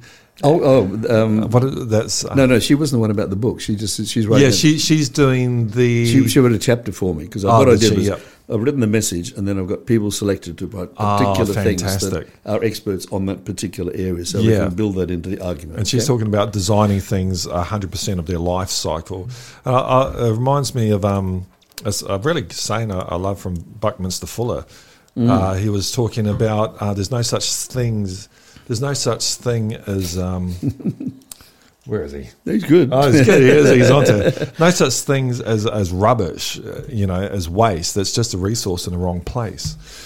And Bucky was talking about. He's my favourite. He's kind of my guru, And absolutely, he's talking about the stuff in the 1920s. Yeah, I know. It's a design science, and personally, he tried to get away from politics altogether. And he made a point which I only used the other day. I think it's really valid that. If we left it up to politicians, we'd still be hanging out in trees chucking stones at each other. The way society changes is through design and engineering. If you have two tribes and they're drowning, they're a left tribe and a right tribe, and they got to cross this river and they're fighting over the river, and there's X amount of deaths every year. You don't have to talk to either of them. All you have to do is build a bridge, and the people will use the bridge. It doesn't need to be a political discussion about that bridge. You just need to build it. But this goes back to, I think, a problem we're finding in the West. One of our major problems with our democracy is the way they've gone. Australia's classic example is the NBN. We have this thing which just should be a normal piece of infrastructure. Should be apolitical. It doesn't matter. But political party A decides to do it. 3 years later, political party B gets in and decides to wreck it because they don't want a legacy for party A. Yeah. So, do you see any way around that? We're getting off topic a little bit, but that's with your economics, there's so much going on, though, isn't it? There's a whole. We know the ideas of what's the right thing to do. I asked you before when we met at the cafe whether you thought this new economics could happen within the system or will it need to happen outside the system? The starting point is at the level of community and building from there, and it's very possible to build internationally from there. Excellent. And if I may tell you a story. Another story. Yeah, I love them. This is great. And it is back into the UN. But it's certainly about how to make the international connection work. Okay, but it started because when I arrived in Jakarta, the office I took over had been the science office of UNESCO since number 2 office in the world that they created to go way back. Okay, but they hadn't done anything else. Okay, and UNESCO is its mandate for the United Nations is responsible for science, education, social science, culture, and therefore world heritage, and media freedom. Okay, that was my mandate. Oh, beautiful. Yeah, and that's a pretty broad mandate. A lot of things you can need to do. Anyway, so I was able to start building in each of the other areas into my office. So I started with an office of 25 and ended up with about 120 by the time I left, or something like that, and other things all over the place. But the point was that. What we did first was to go out to the islands in Jakarta Bay, okay, and work with the fishermen on the islands to show them how they could actually make more money by not polluting, tossing stuff into the ocean, by actually using the ocean to or the products coming out of the ocean apart from fish, to actually make money, okay, and that worked, and we started. Not that was where all the pollution in Jakarta Bay was coming from, but it was certainly one of the areas. But and Jakarta Bay, if you've ever been there, certainly when I was there, you go 30 kilometres out from Jakarta itself and it's still polluted. It's just Really? Yeah. crap all over, because there's 7 or 8 river systems that come down from the mountains through Jakarta. And, for example, the markets and the people, they just throw everything into the river going past, and it goes out into the bay. There's an image. Yes, that's exactly what it's like. Yep. And that goes out 30 kilometres. Okay? Yep. So what we did, we worked with them first, but what I then did, and these people are magic, I brought in the children from the schools to go out to the islands to have a look and get excited about it, okay? Yep. And then we brought them back and we sent them around the markets, the traditional markets, to talk to the people in the markets. Of course, children, you can't stop them. You can't stop, Yeah. And they said, and they showed them, and we could prove to them that they could make 30% more money by saving the stuff and doing something different with it, okay? Yeah. But the children were my ambassadors, okay? They worked brilliantly. Oh, that's fantastic. Okay, Yeah. now the next stage was then to choose 3 villages where I put it into practice, okay? Yep. One of them, and this is a side story to the side story within the side story, when the May 1998 revolution came, Chinese were at risk fundamentally, because a lot of it was absolutely staged. Behind it was Prabowo and militia that he'd personally paid, brought into town, Okay. were loaded off trucks, one after another, just to attack different areas. I mean, it was totally controlled. Wow. Okay. In fact, for me, I actually had to escape my house. They're after you as well. I was living in a reasonably Chinese area, but still. Yeah. What had happened was that already the local shopping centre was flames, and the people had products they'd been able to take out of it, and they were going past my house back to their village. Okay. In the distance, I could hear the really serious mobs coming. I could hear them. Okay. At this stage, I had 2 guards, Satpans, who were supposed to be responsible for my security. I found them dressed in civvies, jumping over the fence, running away. And I thought, this is not a good situation. My only protection at this stage was about a 1-foot high Tibetan Spaniel. Okay, Yeah. And if you don't know about Tibetan Spaniels, what look like lions on Tibetan temples are spaniels. Are they? Yes, really? they're That's dogs. them. They're dogs. Okay. Because they're incredible guard dogs, okay? And this little guy would attack any bloody thing, no matter how big it was, it was incredible. He'd have a go. But Yeah. that didn't seem like it was enough, So No. so I had to escape, and literally at 2:00 in the morning through the mobs and the fires, and we got out of it, and a lot of other things happened after that. But still, we got out. And then I had to evacuate all the... First thing I did was get the families out straight away. And then after this, I got my own staff. It got worse and worse. And I got my own staff to, if they were locals, I sent them back to their village because they were safe. And I had already set up a very careful system of communication, which went through layers, okay? So, for example, if the communication didn't get through to this guy, it went to the next one, who then did all the other ones below him as well. Okay. And I also involved all of the staff of the people, in case they weren't in the house, to take the next step as well. Anyway, this actually saved the lives of 2 people, 2 women, who would have been otherwise caught up in the middle of this, but we were able to get messages to them. Yeah. And I could get to everybody in my offices within 20 minutes. 20 minutes, okay, to get them out. Brilliant. It worked. Anyway, Yeah. so we did a lot. But in the middle of all this, when the revolution hit, we were talking about the We're talking. The what? Prabowo. oh sorry, Prabowo, exactly. Yeah. Okay. So he was sort of behind the scenes, causing most of the problems which were going on and so on. And we got the people out and so on. But then we had to then actually adjust to this, and this is when I moved my house from the university, the building, I should say, UNESCO, across to another building and in the suburbs and so on and so on. Okay, but they were sort of interesting, as it were, times. Yeah, for sure. But Prabowo was sort of very much behind this, and he was behind what was going on in Papua as well. And so we had quite a lot of conflict going on at the same time as the revolution was going by. Yep. Oh, my word. Interesting times. Yeah. They don't seem to have stopped either, do they? Yeah. This is great.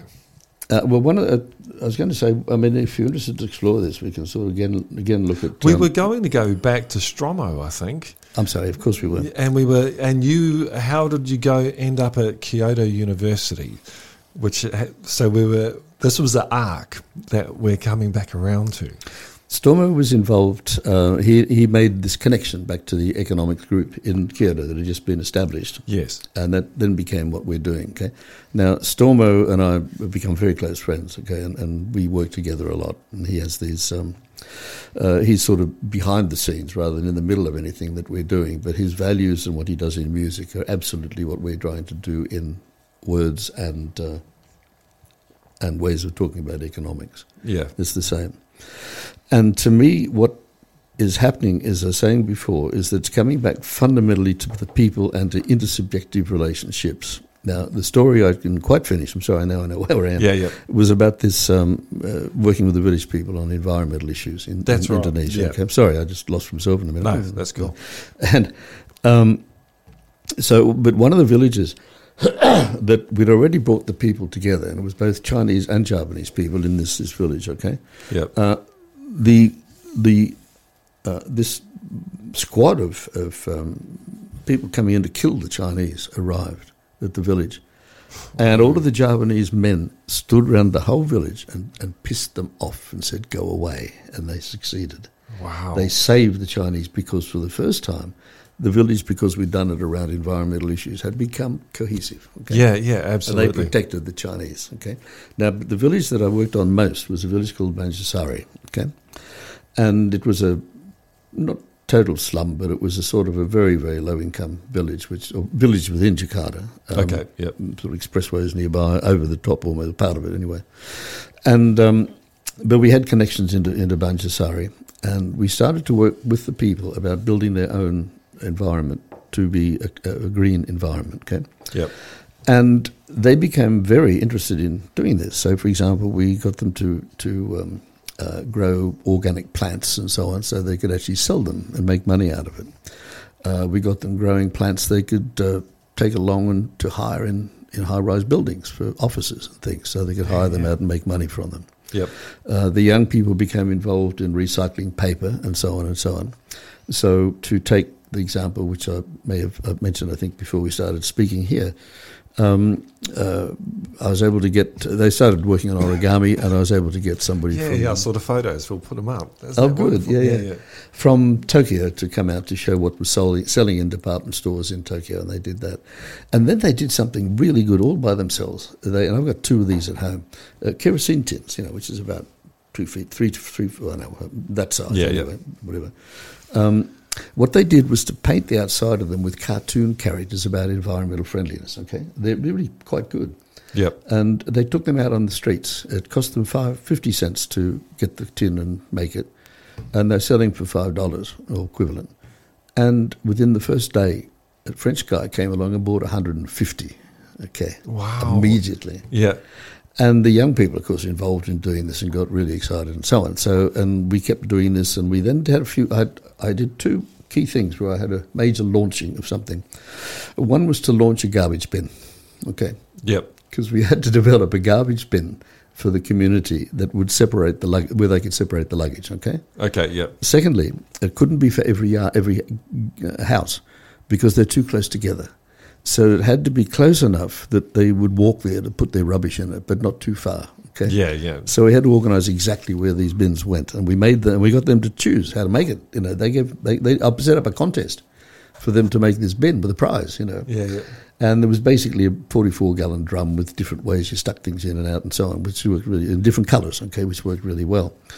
And I launched this garbage bin officially on behalf of the United Nations. I thought that was quite useful. That's great. But then I did another job where I launched a carry cart for the young kids or guys that did the penniless who used to sort of collect the rubbish. Okay.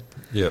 And I gave them the job of setting up their carts so that they could separate the rubbish when they got it. And it was a very simple thing. They stuck a thing down the middle, and that was what I had an official ceremony to give them a prize for designing this cart. Okay.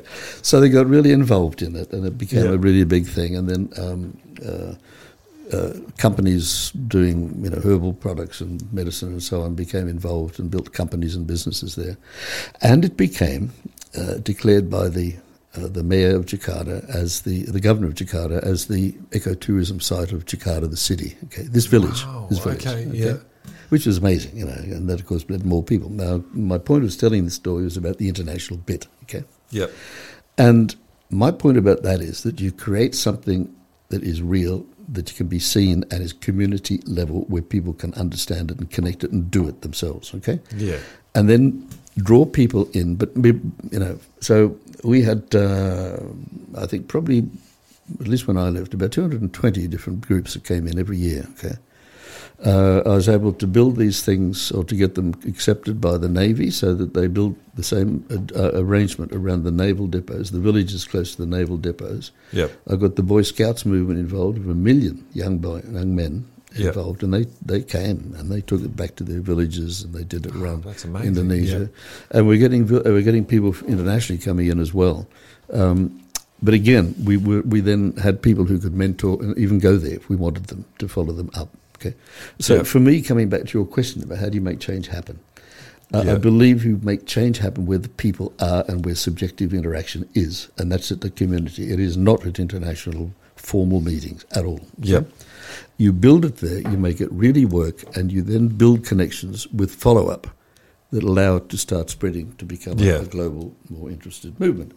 And as I've said earlier, the key thing, I think, right now in the movement in economics, and this is also the position of the Australia Institute, is that it's fundamentally back to the local, to the culture, to the community, which is where creativity is and where the individual is. And if you look at the sources of wealth, particularly that have come out of, for example, of the new entrepreneurs who've done lots of things, who've created Facebook and all those sorts of things. They've come out of a guy in a garage, Yeah, absolutely. So what you then have to do is more than that, okay? You have to build an environment that is nutritive for these things to happen, okay? You've got to have good soil.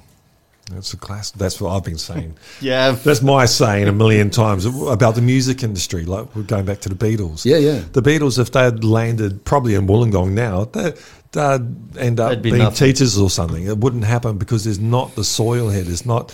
You got to have the crowd to come to see the show. You've got to have people putting on the shows, artists around and stuff. You got to have. They had to have record producers there ready to put these things out. Without that soil, without good soil, the seed will just die, no matter how good the seed is. Absolutely right.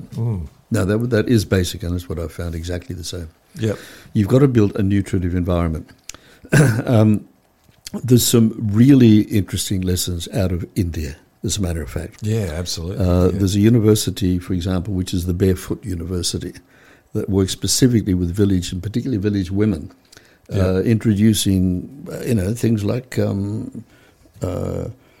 eco-friendly production systems and whatever the hell else.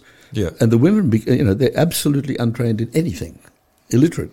Yeah. But they learn it and they become the hub for other things to happen. I might have seen something similar to that happen in Africa, where they're setting up, there's a program to set up solar panels, but originally they go into villages, and because there's no lights there, so the kids, they have to work and then they go to study and there's no light. So solar panels will at least give them a bit of light at night time. But they're finding they can't have engineers going out setting these things up, so they want to train the locals. They started training the local men, and they would just basically bugger off with the solar panels and that. And the young mums were too busy with the kids, so it's actually the grandmothers. Yes. Yeah, that was amazing. That's what. This program, same thing. Similar thing, yeah, and also they're I think the grandmothers, they're the foundation of the culture. Really, I think us men are pretty useless at keeping things together and calling each other up and seeing how we are. But old ladies are where it's at. They're a power. They are the babushkas. That's where it's at. Absolutely. Yeah, I think so. There's definitely hope there, isn't there? I think, and it's everywhere. And it's like what I can see is that there's a massive change going on, and there's a way out of it, and it's going to be a better way. But, it's like Bucky said again, we're in a birth canal, and it's the most dangerous place for a baby. And so we've got to get through this. We've only got one planet We've got to look after it, and the system we have at the moment isn't doing it. And it's running out fast. It's running out fast, but all the answers are there.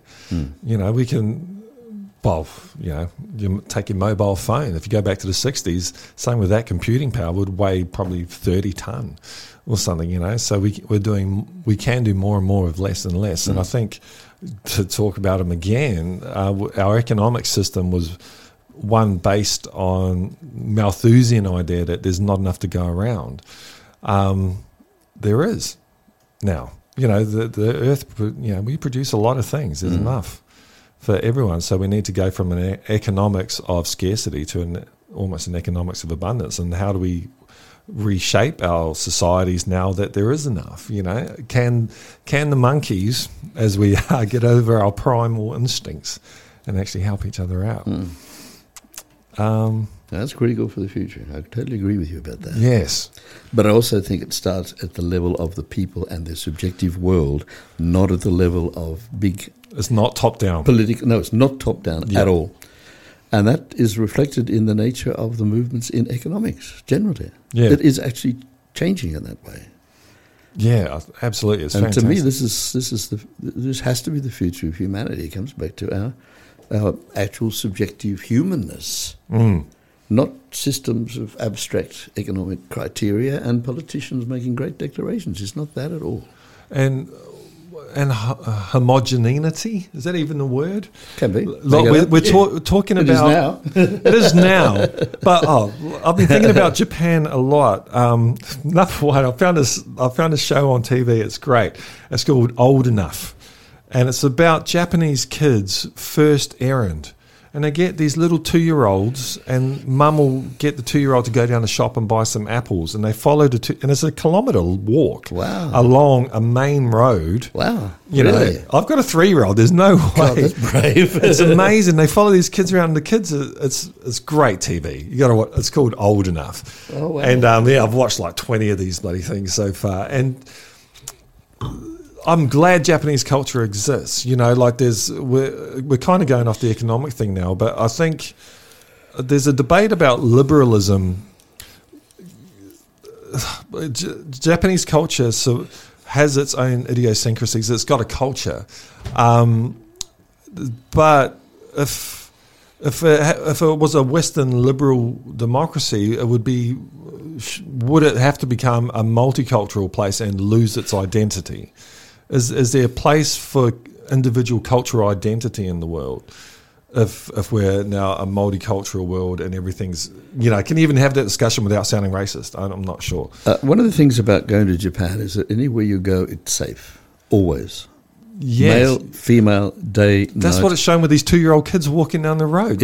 We couldn't do it in Australia. No, but it's safe from people causing problems for you. I mean, it's just an extraordinary culture like that. And then behind this is a lot of cultural things that have happened that have been built into the institutional structures or the fabric of life. And I'll give you one very important one. And it is it came out of longer term longer term industrial development from, you know, some long 100, 200 years ago. But it's still applied in a number of companies now. And it's a basic rule. And it's the 3-party rule. In other words, anything we do is good for us, for the client, and for the society. And if it's not good for all three, it doesn't happen. That's brilliant. Isn't it? Isn't it? Yeah, it's better than the Chinese win-win, because that's only 2. It's got to be 3. Absolutely. There's always an extra party there. Always. And the thing about that is then it's built into the culture of the organisation. So, and I talk about culture a lot, and I don't want to make it sort of sound trivial. The culture is the meaning system by which we do things, or the live by, okay? Yeah. It's creating the surrounding balloon within which we are living and operating and making sense of the world, okay? Yeah. And, for example, if you look at people coming together, you'll find that 2 cultures may be clashing and the balloons clash. But you'll also find ways in which you get interactions between them when they start to get some kind of cohesion about the overall way of doing things. So, for example, what then moves through, it's not just agreeing with this is sort of philosophy, is then built into the way that the organisation runs. So, for example, there's a new particular way of doing things, which is called the amoeba principle. Okay, in other words, the working groups are small. Okay, Yep. and I absolutely support this because it allows you to create the culture of people actually working together, and Yeah. living together and having subjective relations and so on. But the normative structure of each of these groups within the overall organisation is one where these three basic principles are absolute for all of them. Okay, Yeah. so it doesn't matter where you are, what you're going to do next, wherever you go in the organisation, the same principles are there as part of the overall culture and the way of doing things and the meaning of things in that organisation as a whole. And that's how you can create it. And I suppose Western capitalism, the fundamental problem with it is that there is no third party. And so if you and I do a deal, which is great for us, but it means that Adam's going to choke, we don't care because... I care about Adam. Yeah, we care about Adam. He's looking after the bloody... He's doing a good job there. But Yes, yeah, indeed that's right. Well, I suppose that the classic is the environmental problem. Like even if it's just oil spills or things like that, you and I do a deal. We save some money on some safety equipment and all that, and let's say the Congo gets flooded with oil, but it's not our problem. Yep. So that's that's a structural change that's got to happen. But at least we've got a starting point. Exactly. That's bloody great. Yeah. Yeah. Fantastic. We've been going almost 2 hours now. Oh, well, have we really? I'm so sorry. No, this Too is much. great. We could keep going, but I think we might have to get you back on. Well, let me just start Till part soonish two. with one story. if Yeah, I may. please do. Just Yeah, please one, do. because Yeah, there's yeah, a few for other sure. things I didn't talk about, which I was going to, but this one particularly. We can keep going if you're all right. I don't mind. I don't care. I'm not Yeah, going yeah. anywhere much. But Yeah, I'll keep have going. another beer. Well, have no beer. Right. We could still, Oh, well, really? let's try and finish this bottle of wine then. I don't need to try. No, it's only that I found being a little creative at times kind of helped a lot in terms of doing things, and this is even in the diplomatic world in particular, And the particular story I was going to tell you was this about Fidel Ramos, who's the president of the Philippines, okay? Yep. He was the guy who was behind the signing of the final peace within the Mindanao and so on in 1996. That was after Marcos, obviously. Oh, yeah. Was he the next one after Marcos? No. There's one. No, there was a guy before him. But Ramos was, anyway, but I really liked this guy, and we got on cool. personally very well as well. And but one of my jobs was to get every one of my presidents to sign an international ocean treaty, charter, okay. It wasn't mandatory, it basically said, we think oceans are good, we'll do all we can to make sure we save them, Okay, yep. And in the case of Habibie from Indonesia, he put on this incredible display out at Manado in Sulawesi, with flypasts of planes and ships and foremasted schooners, and it was just amazing sort of stuff. fantastic, And yeah. it was just bullshit, but still it was, we A lot of signed fun, a lot of fun, and it's all signed on board his ship, okay, which I've done, and pictures of that too. But in the case of Ramos, I knew he was a scuba diver, okay, and that he liked the oceans. He actually liked the oceans. Yeah. And so I sent this perhaps foolish idea across to the president's office to say, why don't we sign it underwater? Okay. Yeah. And he agreed. Okay. And that scared the shit out of me because I'd learned scuba diving, but I wasn't very good at it at all. Yeah. So thank God I had some friends who would take me out on Jakarta Bay, and they owned 3 islands, so they actually brought a master diver along and helped me. But the difference there compared to normal scuba diving was that I would stand on the back of the boat. They would literally dress me and lower me carefully into the water and follow me about 2 paces behind with the boat over the top. So I was certainly, anyway, that's by the by. But I did have a bit of practice. Yeah. At this stage, the president's office came back and said, but this is now for CNN, for big international media. We want this, because I had it on diveboard material, which is Phil's cap-sized page. Yep. Because I had divers working in my office, marine scientist. And they said, we wanted something big. Okay, so I commissioned UNDP, United Nations Development Programme, the main office in Manila, to make a big one. So 2 metres by 1 metre, big board, we could take in the water and so on, okay. And we had a problem. Because when we got in the water, it was made on plastic and nothing would sign it. So we're sitting there with CNN beaming in, and nothing would sign this bloody large piece of plastic. Okay, until we borrowed the lipstick from the CNN reporter and did the signature in lipstick. Lipstick worked. Yes, lipstick worked. And so I guarantee this is the only international treaty signed underwater by a president in lipstick. Okay.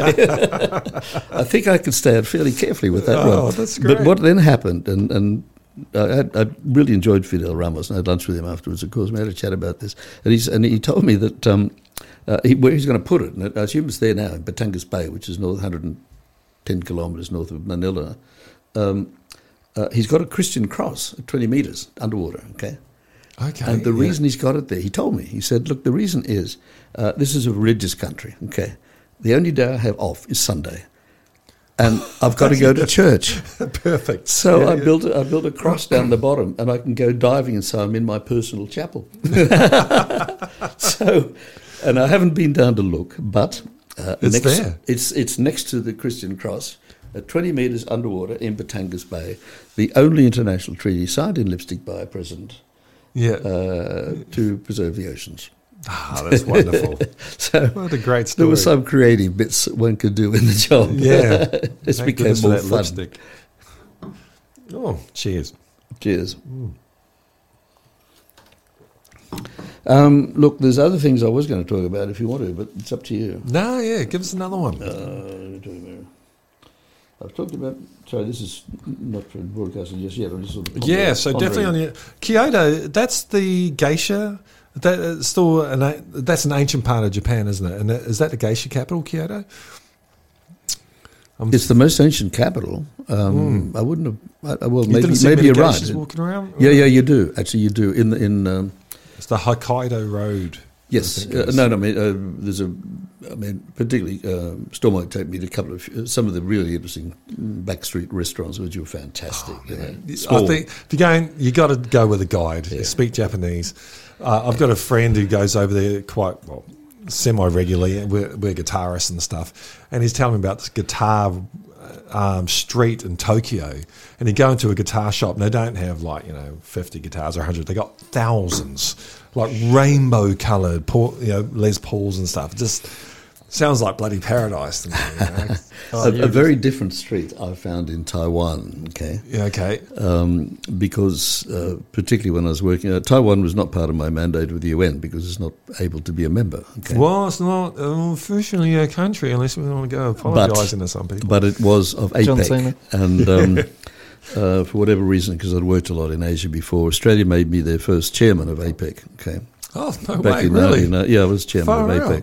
Okay. But responsible for, there were several chairmen responsible for a number of areas, and I was responsible for human resource and technical education, stuff like that, etc. Okay. Anyway, Taiwan and China were two of my members, and I was chairman of meetings between Taiwan and China, which required a lot of learning about diplomatic activity and how you actually handle this. Anyway. But I went to Taiwan a few times as part of this, okay? And where they entertain you in the capital is Snake Street, particularly. And this street has got, every second building is a snake restaurant in Taipei. Wow, okay. Really? And every building in between is a karate studio. Karate it's a very masculine area, I tell you. Okay, but the thing is then, and of course I went as the honoured guest, which can be a disadvantage, I can assure you. Yeah. Because again, that meant I had to eat first and before anyone else would touch their food. Okay, and this happened all the bloody time that I was in these jobs, okay. And what happened there was that they... the way the snake is served is it comes in by itself across the floor. Okay, and the more poisonous the snake, they believe the best taste it is. So the more poisonous it is, you get this very, very poisonous snake coming in over the floor to you, Oh, my God. And the leader of this group then picks the snake up by the neck, cuts its head off, and pours the blood into your glass of brandy. Which you must have immediately before anyone will touch anything else. Okay. And then they come back, of course, with the snake, in some kind of form. Yeah. But of course, no one will anything till I do. Okay. Yeah. Which was a little difficult number of times. But Oh, Jesus. I learned, no, Jesus wasn't there at all. He wasn't not, there? Not in Taiwan. No, he should have been. 'Cause Flavour? Don't say it's like chicken. I wouldn't. Flavour was not what I was concentrating on. It was survival. I know there's a pub or a bar somewhere in Texas where they've got rattlesnakes in a whiskey barrel. Yeah, I've heard about that. Yeah, and the poison slowly leaked out into the barrel and all that. So Oh, well. The restaurant I heard about, but I haven't been there in the United States, was one that particularly works with roadkill. Okay, roadkill. They roadkill. They only cook roadkill, and their motto That is brilliant. Their motto is from your grill to ours. Wow. That would attract me a lot. Wow, that'd have to be a fresh kill, you think, especially in that hot sun, if it, you know, Oh yeah, I presume. absolutely. Oh, my word. Look, I was going to talk about crises and stuff like that and what goes on. I've talked about that a bit already, really. I'm looking forward to your book coming out. Where can someone get a copy of that? It's on Amazon. It's on Amazon? I saw it. Oh, did you? Beautiful. It's got a pre-order. The new one, Yeah. the new one's there already. Kyoto, It might be the old one, the Kyoto Post- Manifesto. This is the post-COVID. post-COVID. Is it on? Yeah. Oh, sorry. Manifesto. Oh no, just interested that it is, because I've got a copy of the pictures of, with the cover, because I did design it. That's There it. we go. Hey, that's it. And Kyoto's a good place because we got the Hey, Kyoto. wow, I didn't realise that was up. That's great. Hardcover, 12 June. 12 June, rubbish. Oh, they're a bit slower than I thought they were. 120 euros. Is that euros or pounds? Pound. Is that 120 quid? Oh my God. I'll be getting a soft card. No, I'm sure. It's an elite market. You can buy it electronically as well. Oh, that's fantastic. But But Kyoto seems to be an interesting, because we had the original, that's where the original environmental protocol was signed, wasn't it? The Kyoto Agreement, which then everyone pulled out of, or Trumpy pulled out of, or something. Is it still going, the Kyoto? I believe so. Trump pulled out, absolutely. I mean, Trump pulled out every bloody thing that mattered. But He did. Yeah, he was into that. It's amazing he had kids at all. it's still, I think the protocol is still supposed to be Supposed to be a thing. a thing, yeah.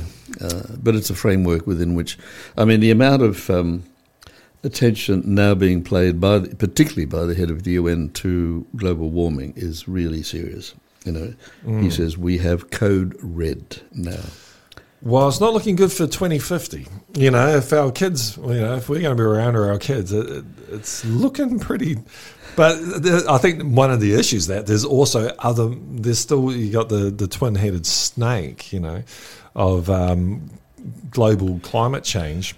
And then you've got nuclear war, which everyone seems to have dropped the ball on. And I remember growing up in the 80s and there was movies out and I was only like 5 years old, but I was petrified. And I only grew up in New Zealand, but it was nukes were on our mind, and the idea that a politician anywhere in the world would come out and actually say they're going to use them, it was ridiculous. But I remember Trump, didn't he say he was going to use them once? And we're not, the human population isn't as primed against nukes as they were. I've seen some things on American media where they're trying to say, we'll just have a little nuclear strike. Sean Penn came out saying they should nuke Russia and Ukraine. Like, these people are insane. There's two big problems. The birth canal is getting a bit twisty, as it were. Well, I mean, at least some of the Ukrainians are saying that the people from the Russians had stolen things from Chernobyl, and they're going to die because of it, because of their radiation. Yeah, But it's nuclear. Whoops. Hey, don't even go on about home ownership. We're going on about nukes. Oh my word! Sorry, really. Yeah, don't nuke my house.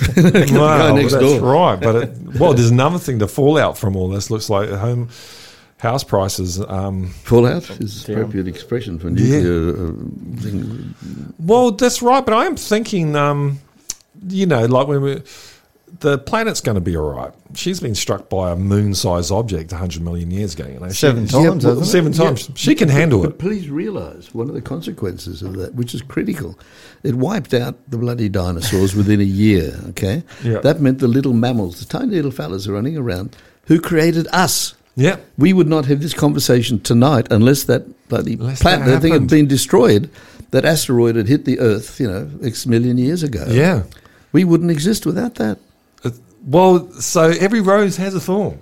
Well, every thorn Well, has yeah, a that's- rose. So, when we're talking about climate change and all these things, we're talking about human survival. Yes. And humans are we've done some good things.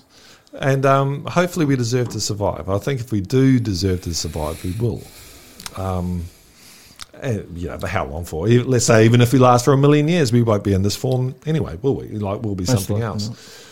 Well, one of the things, I actually looked at, I did a lot of talks about, what happens in life and so on, which I give around to U3As particularly. Yep. But I gave a particular talk on impermanence, okay? It was really interesting. Yeah, impermanence. Because when I give talks now, okay, I run two streams at once. Yep. One is my language, my talk, verbal one, and the other one is a visual one. No words, just visual images that say what I'm saying. At the same You've got time a screen up. I've got a screen up. You and click it. and it's just going past while I talk. Okay? Beautiful. And it works really well. Yeah. But in this one, I was, I talk about impermanence because I wanted to really talk about what I called it was, a number of things. But living for life is what I basically said. And there's a few, and ultimately ended up talking about dying, death, okay? Yep. And there's some quite interesting things one learns about that when you actually go looking about death. Yeah. There is. Yeah. But more than anything else, the lesson is you die according to how you live. Yeah. If you live with pretense, you're going to have a bad time. Yep. If you live with care and so on, you will be okay. You can handle it. But the thing was that I gave the talk to, and I've given it to a couple of U3A groups, University of Third Age, so all the people are, 70s or whatever, but they're getting closer to the end of what's going on. Yeah. And I was a bit worried at first talking about this, I thought, well, these guys might get scared, worried, that I'm talking about dying, But what happened in every case, two out of three, and then the others were similar, they said that's the best conversation we have ever had after a talk. Yeah. Because they never have time. They never are able to talk about dying, which is the thing staring you in the face in 5 years. We can't talk about death in the West. It's something that happens over there and it goes in a casket. And it's awful how we can't talk about this major point in life. Yes. That's the big thing. It's coming everywhere. It's going to happen. It's going to happen. You've got $1 billion all there to say it doesn't make any difference. No. You're still going to cop it. And thank goodness for that. Yeah, exactly. They're the ones to go first. Yeah, that's right. I did there's some really interesting studies out on a good death and studies done in hospices and how people have a good death or not. And one gentleman, I can't remember his name, but he's written a book on it, and he said I think he might have been a surgeon or something, seen a lot of people die, is letting things go. There's a story of Ishtar, the goddess, and she was following her fella down to hell anyway, and she goes to the first gate of hell, and they say you have to take off your earrings, which is your intellect. Then the second gate, and she had to take off the final gate was to take off her crown, which was to give up godhood itself. But basically, to get a good death, you have to give away your children, you have to give away everything. You're non-attachment. Non-attachment. And what is our capitalist? It's about attachment. It's all about attachment. You are your Amazon shares or whatever it might be. Well, that's the kind of thing I'm more or less saying. I'm saying, look, we live in a world where we are without question impermanent. But the world is telling us we are permanent. It's telling us that if we buy this beauty product, our faces will look young again. We can be.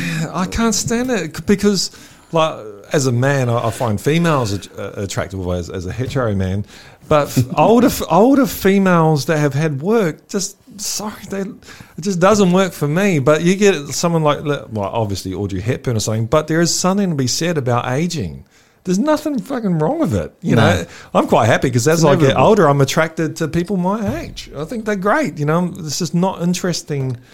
There's I also use humour in this, okay? Dave Allen is a beautiful cycle, and there's two bits in this. The first one, and I'll come back to the longer story in a tick.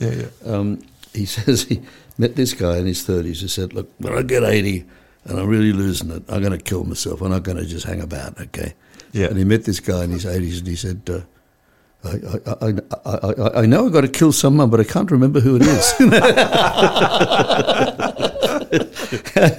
but his story, which I really like, he says, okay, and eventually what I did with my pictures, I showed all of this in, with cartoons, in a kind of a circle. When you're a teenager, you're not going to die. It doesn't even exist, No. Get to your 20s and think, well, if I can make it to 40, that'll be great, Yeah, and then you get to 40, and you think, oh, Christ, no, I've got to get to 50. Get to 55, 56, forgot 56, Get to 56, oh, no, I finally get through this. You finally get there, and it's, you don't. Yeah. No, I've had a few heart issues and all that, and there's that balance. I'm never allowed to drink alcohol again. It's not that they said that. Congratulations. You do have to balance life, of course. and so you pick your battles. And now I don't drink unless I'm around. I won't drink at home by myself or anything like that. No way. That's why I'm a good company. That's why I invite people in like me to be with you. That's absolutely right. We'll be doing a lot more podcasts. I thought tell so. you what. Well, I like going out to drink, and that's the only way I do it too. So yeah, absolutely. It's a perfect place to do it. Yeah, and drink good things. So it's a balancing act because no one gets out alive. So it's trying to be as. But there's some interesting things about it. Like, for example, one of the really big issues is about getting sick and getting and whatever. Yeah, okay? yeah, absolutely. And we're sort of used to trying to be caring for people who are ill and sort of looking after them, etc. Yeah. But infrequently do we actually get to the point of going deeply into what they are or what they really need. And there's, a phrase that's been developed quite recently called illness intelligence. Okay. Yeah. And the idea is that, in fact, you actually see the thing through the eyes of what really matters for that person in their life. And the example is a guy who just died in December last year in Katoomba, in Australia. Okay. And he was a professional musician who played saxophone. Okay. Oh, wow. But he got cancer and lost his right arm, so he couldn't play saxophone anymore. Okay. Yeah. But that was his life. So his muso friends and his wife got together, and they found a man in Belgium who made instruments for disabled people, and he made him a one-handed saxophone. Oh, how fantastic. And so this guy had a one-handed saxophone, and Yeah. took him a few months to learn it, but then he put on a big concert for his mates and everybody else around the place. And that got picked up in Britain by the people who were organising the Paralympics. First time they played a music band at the Paralympics in Rio, okay? And this band, they put him in it. Okay, it was the playing his one-handed saxophone. Yeah. But the guy who was playing bass guitar had a hook.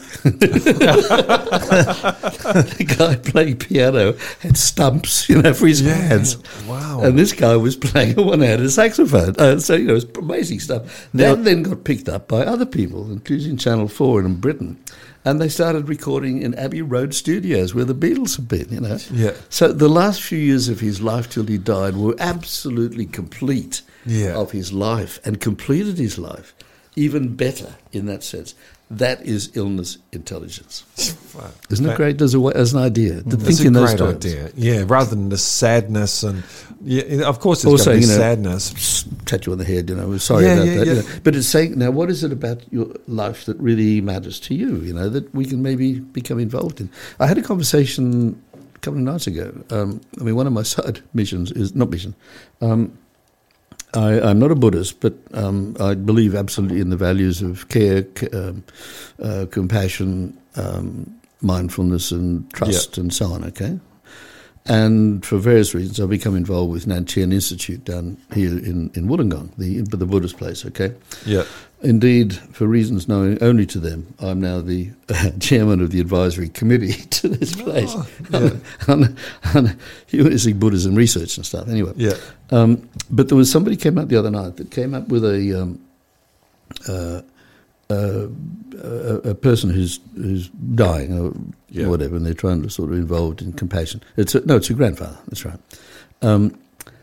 And he was. She is now a Buddhist, and she's trying to help him sort of to discover Buddhism so he can be okay when he dies and so on. But he lived a totally different life running. This is in China, I think, or it was in Asia.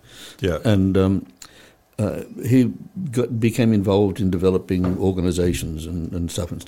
And what he needs is to be able to connect back to his life, what his life meant. Yeah, for sure. That's what he needs. Okay. Yeah. And she can only see it through the eyes of where she should go to be comfortable with living, dying, as a Buddhist with the values that can accept that maybe you can go further on or whatever else it might represent. Now, to me, illness intelligence is to understand the life of the person and what matters in their life, and building from that, perhaps to a way that they can relax more easily within the context of the fact they're going to die, Yep. But that's what, and I think this concept of illness intelligence in relation to life and dying and living and so on is really very important. Well, we don't have a conversation about it. People get solace from religion, and which is fair enough if you're into that. But if you're not, there's no real conversation around it, is there? And it's very uncomfortable for us in the West. Mostly, I think the Irish kind of do it a bit better, maybe. But the Irish do a lot of things interestingly. That's right. Sorry, I'll digress totally again. The last time I went to Ireland, forgive me, this is not quite about religion, but it's just about the Irish, and I'll come back to religion any second now.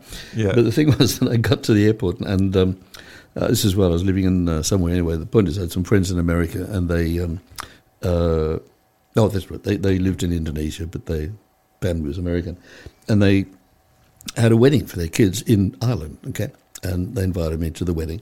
Yeah, it was in the country in a castle, okay, but I had to stay in Dublin that night, okay, and so I got to the airport and I talked to the guy at the airport. I said, "Well, how do you get to this hotel?" And he said, "I tell you exactly how to get there. You go down this road here in front of you till you get to Murphy's Pub. Then you turn left till you get to O'Shaughnessy's Pub. And then 200 metres before you get the next pub, then you turn right again." Every bloody thing he said was about the hotel. Even when I hadn't got to, Yeah. And then the other, I should not. This is a positive thing because I love Ireland and I love the people, really. But coming back into Dublin from the other direction, came across a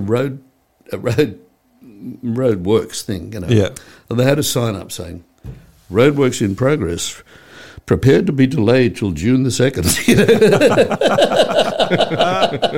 And this was April. It felt a bit long to wait. My brother got married over there, and in a place called Westport. We were driving from Dublin out to Westport. Took a few hours, whatever.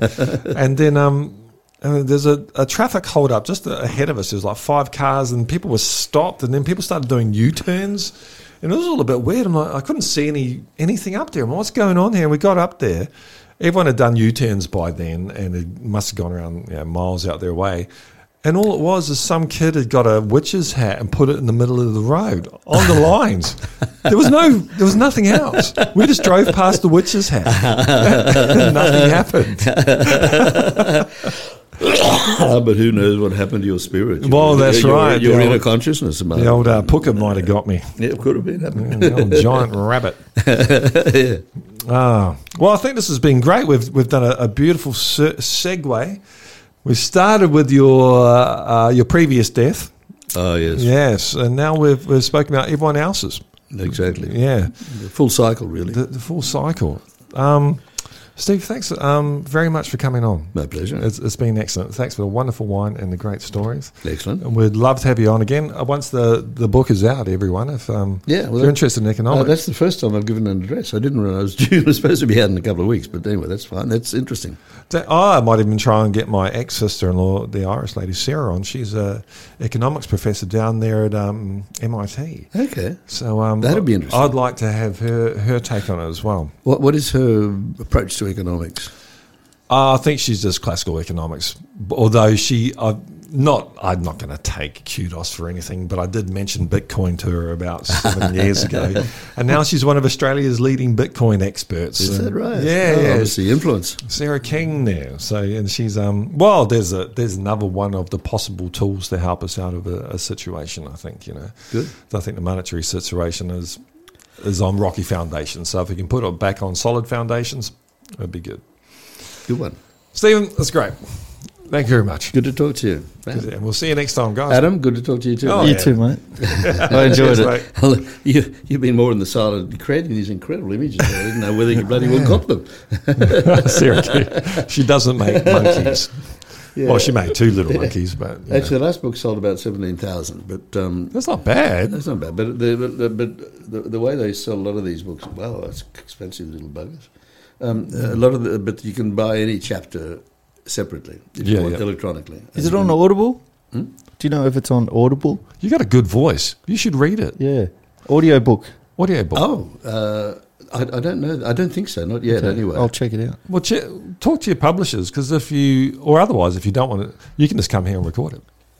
that'd be interesting. I'd be quite interested to do that. Yeah, a lot of people, you're driving in that. It's just, and I actually find, I love reading. You know, I've always got a book by me, but it's actually, it's quite nice just having it in your ears if you get the right aura. I enjoy it. I enjoy, and I think like both. I like to read, but Yeah. having an audio book in the car is great. And But one of the things I learned. learned a long time ago, actually, when I started whatever it might have been, when I was even in the business school, was how to speak publicly.